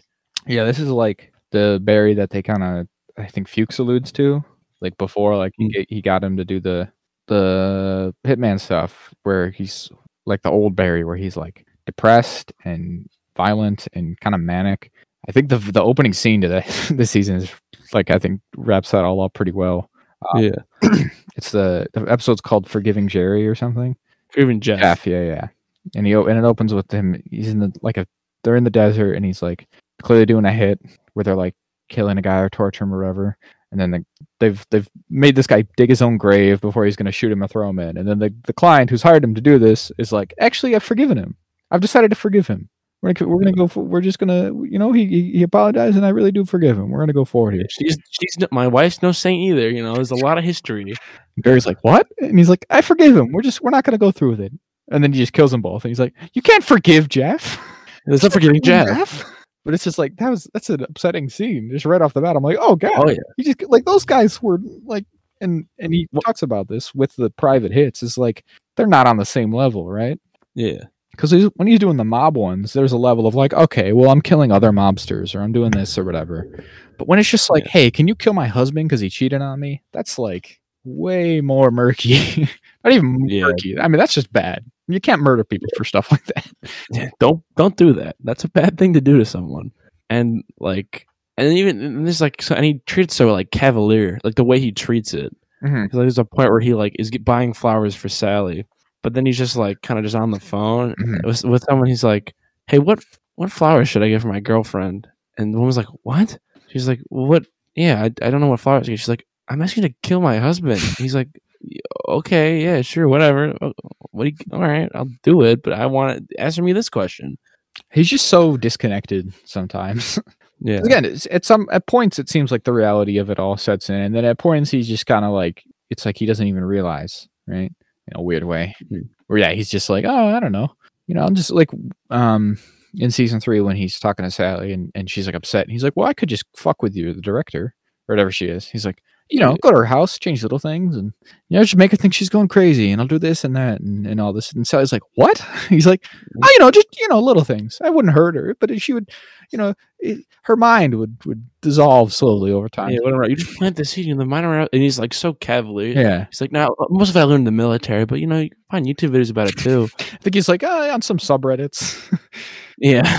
So yeah, and then she's just like, get out, you're insane. Like, so sometimes he's aware, and then sometimes he's just kind of like, yeah, whatever, it's what I do. It's how it is. All the other characters, speaking of, like Kuso, I think gets more interesting in these seasons too. Yes. I like in season 2, we explore this thing with his son and his relationship with Barry, and then into season 3, he learns the truth that Barry did kill Moss, and that becomes a whole thing. But then Barry's like, I know, I'll make it up to you. I'll get you. I'll get your career back on track, and it kind of works. Yeah. And then we get to a point where he actually doesn't want Barry to come to justice because he is being successful again, and that's more important to him because, well, he really is kind of like a weird narcissist like the rest of them. Mm-hmm. So it gets to the point by the end where he's like, no, actually, I don't want to mess with this thing I've got, so I don't care that my girlfriend, who was supposedly the love of my life, was murdered, and I'm less concerned about getting justice for her than I am about keeping this thing going. Yeah, because she's already dead, but I can still salvage my life. He's buying like a big house with Barry's blood money and shit. I mean, yeah, it was a very I think the most intense scene of this season would probably be when Kusuno like is running away from, because Barry's like got him in the trunk and is like, I'm gonna secretly, and he's like going all manic. It's like, I'm gonna fix everything. I gotta do this. And then Kusuno escapes, and he like escapes them, and like is running and running. And he finally makes it home. He's like, we gotta leave right now. And he turns the corner and Barry's there waiting for him. Mhm. And he's like, if you don't do what I tell you, I'm gonna kill your son and your grandson. And I don't need, and like you just get, but like it's such a strange situation because what he wants Mr. Gene Cousin to do is to let Barry help him. Yeah. It's such a strange, like, and which ties into how like unstable he is. Is like he's like, I need to help you, and if I can't help you, I will kill your family. Yeah. He's like, okay, man, just leave him alone, please. He's fucked up, man. Yeah, he's a bad guy. He's a bad person. Just a bad guy. That's the conclusion I've come to. I understand that there's like a main character effect with this show where, there's lots of shows and movies and things like this where you're like, you can sort of understand objectively that the main character isn't a good person, but you want him to get away with it anyways, right? And this show has a little bit of that going on, but the deeper we get into it, the less of that I feel. Where I get to a point where I really do just kind of want Barry to get in trouble for it. Because I do think he's not great. Like, I think he's a bad guy. So it's probably for the best that they put him away, really. Mm-hmm. Like, I guess especially by the very end of this season 3 here, when he decides to try to kill Moss's dad because he's catching on to him. It's like, yeah, again, this is another example of like he's killing people as his first resort, basically, like to get out of problems. And that isn't someone who really wants to get better. And even just in general, the whole point of the show where he's like, well, I want to do better now, so I shouldn't have to face any consequences. That whole premise, I think, is kind of flawed. Yeah, also, he's like, well, I should be absolved of everything. Yeah. Once I decide I'm done, it's done, and it never happened. And it's not even really my fault, and it wasn't up to me. So why should I have to deal with it? And it's like that's not really fair either. Like if he was genuine about that, he probably should have turned himself in from the get-go. But that's not what he wants. He wants his cake and to eat it too, right? Oh, absolutely. I'm gonna leave this life, and I'm gonna do whatever I want, and it's gonna be cool. It's like, maybe not. Like that's probably not genuine, redemption. And it hasn't been. I mean, it doesn't work out for him, right? Because again, he just can't stop actually killing. So he just, oh boy, here he goes killing again. I mean, even there's like several steps, right? When Moss got him, he could have just been like, "All right, you got me. I guess I got to go away, and we'll go from there." But no, he doesn't want to actually face the consequences for his actions because he doesn't think he should. But I feel like he really should. He doesn't have absolutely should degree of separation that he'd like to imagine. Sally in these seasons also gets more depth to her for sure. She's harder to like get my head around at times because she also, I mean, which is like Barry, I guess, is that she can progress and regress pretty consistently. At points you're like, okay, I understand her better, but then she just does weird things too, which are just kind of shitty. and not that her things are on the same level as Barry being an actual murderer, but still, as a character, it's hard to like fully love her at times. Right? Yeah. I understand definitely that she wouldn't like Barry or want to be in a relationship with him after a certain point. Like he has that moment in season 3 where he like goes crazy on her because he's all manic and having one of his moments basically. And for her, it's very real because of her relationship with her ex-husband there. And like, right. I understand why that would give you pause, if not just shut the whole thing down, which is what she ends up doing. But then like she's got some moments where she's very concerned. Again, she's also kind of a narcissist and like really wrapped up in her own thing and her success is more important to her than almost anything. She has that moment where she's all season 2, she's like, oh, I'm going to be truthful about this play. It's going to be this genuine moment. And then at the end, she's unable to do that. And she just does a version of it where she makes herself look good and like this hero that she wasn't really. Yeah. Right, she pulls the rug out from under him, and then that's when he goes on his rampage. Right after that, and in season 3, she's got this show, and it doesn't do well. It ends up getting canceled, and then she gets all crazy with Natalie at the end there, and then she's like, "Actually, Barry, you should do that thing where you make her go crazy. Just do it to this person I don't like." And it's like that's not cool. Yeah, it's very bad. Who else is worth a mention? Oh, what's his name? Fuchs. Sure, Fuchs, of course. Forgot about him. He's he's probably the least redeemable character. Oh, he's the fucking worst guy ever. The Chechens, who are just 4 guys now who run a plant shop with the heroin run by Hank. They make him into. They send Fuchs to Chechnya and make him a patsy. So Hank makes up this whole story about how he's the Raven. He's a Chechen assassin. to kind of take it off them, like take all the heat off them and off Barry and stuff. And while he's in Chechnya, like he calls Barry. Hank's like, "Oh, come back. Barry's cool with you. You can come back." He's like, "I don't want. Actually, I'm good." And he calls Barry, and Barry's like, "I don't care." With this beautiful, Yeah, Chechen woman, and they're raising from the countryside, and they have a nice simple country life. But then for whatever reason, he decides to call Barry, right? Yeah. And Barry, I saw apathetic. He's like, "I don't give a shit what you call me. Don't call me. I hate you. Don't ruin my life." And he's like, "That ungrateful son of a bitch. He won't even accept my apology." Ugh. And he's just like, I hate him. And then his girlfriend in Chechnya is just like, "Let me tell you this fable." And he's not paying attention. And again, it's just like, "I've been to a cousin of yours?" And she's like, "It's a 16th century fable." He goes, "Oh, okay." And he goes back to America, and he starts up being well, I guess we're getting a little set up at the end of season 2 to ruin Barry's life. Fuchs pretends to be a private investigator with Kusino to find Janice Moss because he went out there and found her body, and then takes Kusino to there to ruin his life and tells him that Barry did it, and then frames Kusino for the murder by calling him using his phone to call the police and pretending to be him. Mm-hmm. So Barry's mad about that. He's trying to kill Fuchs the whole time, which he does because he's jealous of Kusino and Barry's relationship. Yeah, because he wants that with Barry. He wants that kind of respect from the fatherly love that he has for Kusino. I don't know what it is. He's like almost hard to even understand. He's just such an asshole because he wants, but he also doesn't even like Barry that much. It seems it's not even that he wants a genuine relationship with Barry because when they were working together, they didn't have that. He really just wants control, I think, and he just wants to control Barry and use him to make money for him. I guess so. But there is moments where it seems like he has genuine affection for Barry, but he's very bad at showing that to him. And most of their interaction just devolved to him wanting something from him. There is no genuine emotion there. So it's hard to pin down. He's just a real shithead. Especially because when Barry is successful every time, he takes that personally and wants to derail it just because he doesn't like the idea that Barry's successful without him. So interesting. Their dynamic is interesting because there is some genuine love there, it seems, but also not enough to get past through all the other horrible shit going on. Oh yeah, just tons of horrible shit. And then when he leaves for Chechnya, like I said, he comes back to America, and then he starts up his private investigator thing again. And then he goes to because obviously he would know all the hits. He tracks on all the family members of the people that Barry has killed, and he's like, "I know who did it. It's this guy. This is where he lives. Go get him." We kind of have a hodgepodge, like a fucking rogues gallery of people who Barry gets screwed over, trying to kill him, but they're all so bad at it that they just can't succeed. The people who get the close are the bikers, because they're actual bad people. But there's a mom and her son, and they're just bad at it. They just because they're normal people, they're not crazy and unwell. She accidentally shoots him.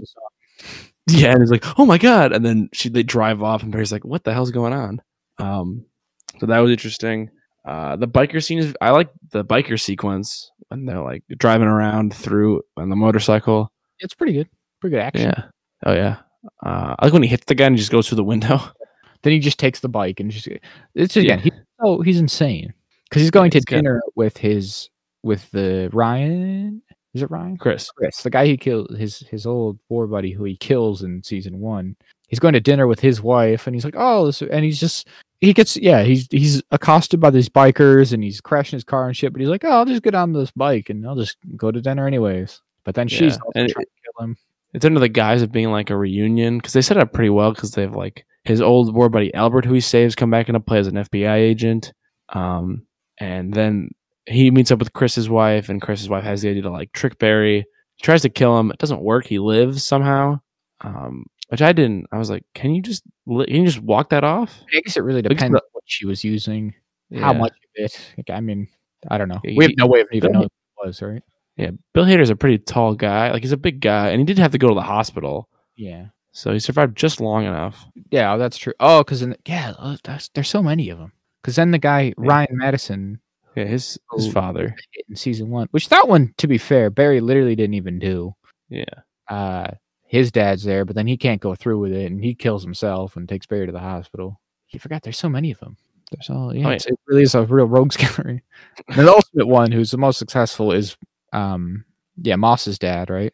who was a non-vet, who was a POW, and who convinced his like prisoner to capture to kill himself. That's one of the funnier scenes is when he tells Hughes that, and Hughes gets hung up on it, and he just keeps going on about his life, and then like, yeah, and then I did this, and then I did that, and the whole time Hughes like, you convinced him to kill himself? Like, was he already like depressed? Did you see the signs? Did you catch you on a bad day? Catch you on a bad day? I mean, I guess he was. Well, he was a guard at a prison camp in the jungle in Vietnam, so he's probably already not in a great place. But Jesus. And then he goes on, he's like, my cousin, having my cousin, he made pancakes for me. I said, Terry, these pancakes just aren't worth it. He went out, hung himself from a tree. It's pretty crazy. And then he's like, well, where are we? And he's just taking Fuchs to the jail or to the police station. But yeah, pretty much everyone's the worst. I did like the scene with Albert when he catches on, because Albert is the only competent one. Like, one of the through lines throughout the show is that the LAPD are bafflingly incompetent. Just stupid. It's so stupid. And like, there's parts where, like the part where the chief's like, no matter how many people tell us it's Barry, we're not gonna believe them. Just so funny to us because it is Barry, but yeah, there's lots of moments like that where they're just ridiculous. And Albert's the only competent one. He's like, well, he's catching up on all the relatively obvious things that are happening here, and he realizes like, oh, it's Barry. That was a funny line where someone was like, where's Albert? And he's like, oh yeah, after he loaded and cocked his gun in front of us. He's like, yeah, we haven't seen him since he loaded and cocked his gun in front of us and then stormed out. So he's probably just seeing the sights. Yeah, it could be anywhere. And they're like making the like, ooh, what's this thing for the Raven? Oh, I love this one. They spent all this like time. They're like, they have a whole meeting about all the potential logos for their Raven task force. Yeah. But so then he managed to track Barry down, right, when he's disposing of a body, and they have a pretty tense confrontation. Yeah. And like, Barry can't even speak. Barry doesn't speak. Yeah, he's literally just like, he's a puddle of a man. He's just like screaming and like crying. He's like, Barry, why are you doing, like, you have to stop. This has to end. I was surprised you're not evil. Yeah, I was surprised by how that went. He was like, listen, Barry, I don't think this is really you. He's like, you saved my life in the war, which I don't know that he did, to be honest, but yeah, he didn't. He gets shot in the face, and then like a medic comes and takes care of it. Barry just runs into a room and murders an innocent man. So, how much did he? I don't even know how fatal that wound would have been, right? Like, but whatever. Yeah. He's like, you saved my life in the war, Barry. So I'm not going to kill you or anything or bring you in, but you got to stop, Barry. And that's just it. And I was like, oh shit, okay. Yeah, it was crazy. I thought that was interesting because that was one of the least bad kills of the whole season, really the whole show, which was, well, he didn't even kill that person. It was the thing, right? The biker guy breaks into his house and is ready to murder him, and he starts beating up Sally and shit, and then she gets the upper hand and ends up killing him, and he's got to dispose of that guy, and that's a pretty justified one, all things considered. But and it was really gross when he gets stabbed in the eye, and he's like, "What's?" Oh no, he gets stabbed in like the back of the neck, back of the head, and it goes to it's like through his eye, and it's like, yeah, he can't see right, and it's all fuck. Yeah, that was gross. God, you poked me in the eye. What the hell? But he's not like dead. Can't like feel it right. Yeah, it's gross. It's pretty fucked. And she just beats him to death with a baseball bat. That was an interesting scene because they're in the booth. They're in the recording. And when the door closes, it goes silent. That was cool. I really liked the scene where, because all the other scenes where Fuchs is being interrogated by the incompetent LAPD. He's very cavalier and like goofy. But when Albert comes in, like turns the cameras off and stuff, he just tells him everything. He's like, all right, I'll tell you exactly what you want to know because I know you understand. Like I can tell you and you'll understand. Like I got him. You know how Barry is. Like, you know Barry, and I took the fucking unfeeling machine that he was and made him a killer and made a shit ton of money. Like, just completely mask off about it. I liked how Fuchs also had that part where he was left for dead in the desert, and the nice Mexican family takes him in. Yes. And then once again, he's like living a peaceful life on the goat farm, and the daughter's in love with him, and he just can't. And he's just got a thing with Barry. He's like, and he steals the truck. It's just like he's crazy. He really can't just like let it go. But then the culmination of it all is that they get Barry at the end. He seems to walk into their trap. Cusino and Gene make the pitch the trap, and Barry takes a hook, line, and sinker. Mm-hmm. It was a very I heard what Bill Hader talking about the finale of season 3. I'm like, and how like originally Cusino wasn't going to be there, but then they decided to like, if we have a scene where like Barry walks out and he has to, and Kusano's just staring at him to like show like I betrayed you, like I don't want you around, and I got rid of you to save my skin. Like I don't actually like you that much. I mean, no matter what you've done. I don't think he does. Well, of course not. I don't think I wouldn't either. He's a very dangerous man. But I don't know if So at any point, even before all that, like he learned everything about him. For sure. One of the most intimate moments they have is when he tells him about the stuff that happens in Afghanistan, and he's like, Barry, that's, I'm glad you told me and all, and you're not a bad person. You did a horrible thing, but I think you can grow. That's what humans are. I think you're just deeply human. And then even at the end of that scene, he's like, all right, so I'm gonna go get my checkbook and or whatever it is. I'm gonna go get my ledger because my private classes actually are different pay scheme or something. And it's just like, oh, so he's just getting money out of this too, huh? Like, no matter what. Again, they're all kind of pieces of shit. They're all actors. I don't know if there's a single character in the show who's just like a good guy. The baguette guy. Oh, the guy at the store they go to. Yeah, who keeps giving everybody advice. Good sagely wisdom. That's actually, that guy's all right. Yeah, it's a good point, guy. Yeah, he's chill. Good point, Jack. Hank goes to Chile to save. Forget that was Hector. the other one. That's I was looking for before. They have a fun little subplot across these 2 seasons where he's in love with the Bolivian leader. His name is Cristobal, and then they get the Burmese crime family kind of comes in and puts a wedge, but then Barry kills them all, so then that's cool. Well, he kills most of them, really. So then him and Cristobal are just living simply, just having a good time. And then the Bolivians show up and they're like, what are you doing? What is this? And like the leader is kind of suspicious, and he's like, I don't know about all this. And you're married to my daughter. Oh, surprise. Cristobal's got a wife and kids. Oh, and a whole family that he left. And then they get to bomb all the Bolivians. That works out pretty good. They have it's a darkly humorous scene. Oh, it's like on the bomb tech support. Yeah, that is good. And then they finally figure it out, and then it just goes off, and she's like, all right, it sounds like we fixed your problem, so anything else? Have a good day. Good day. And then, yeah, he gets taken back to Bolivia, so Hank follows him there, and then eventually gets out and saves Cristobal from his wife doing what is it? Electroshock therapy to him. Which is no good. That was pretty dark. It was horrible. I was like, oh god. Show. Oh, it really was. Or when also just as dark, or maybe a little less dark, but almost around when Hank's hearing his buddies get ripped up by that like tiger panther monster. There. I thought it'd be revealed that was like he was imagining that in some way, but there's nothing that really suggests that. So. No, yeah, and he kills it. Whatever it is, he kills it with a gun. Yeah, I guess so. But yeah, overall, definitely a decent show to watch. It's kind of a downer at times. Oh yeah, I don't know why this bring it down. Barry's in prison now.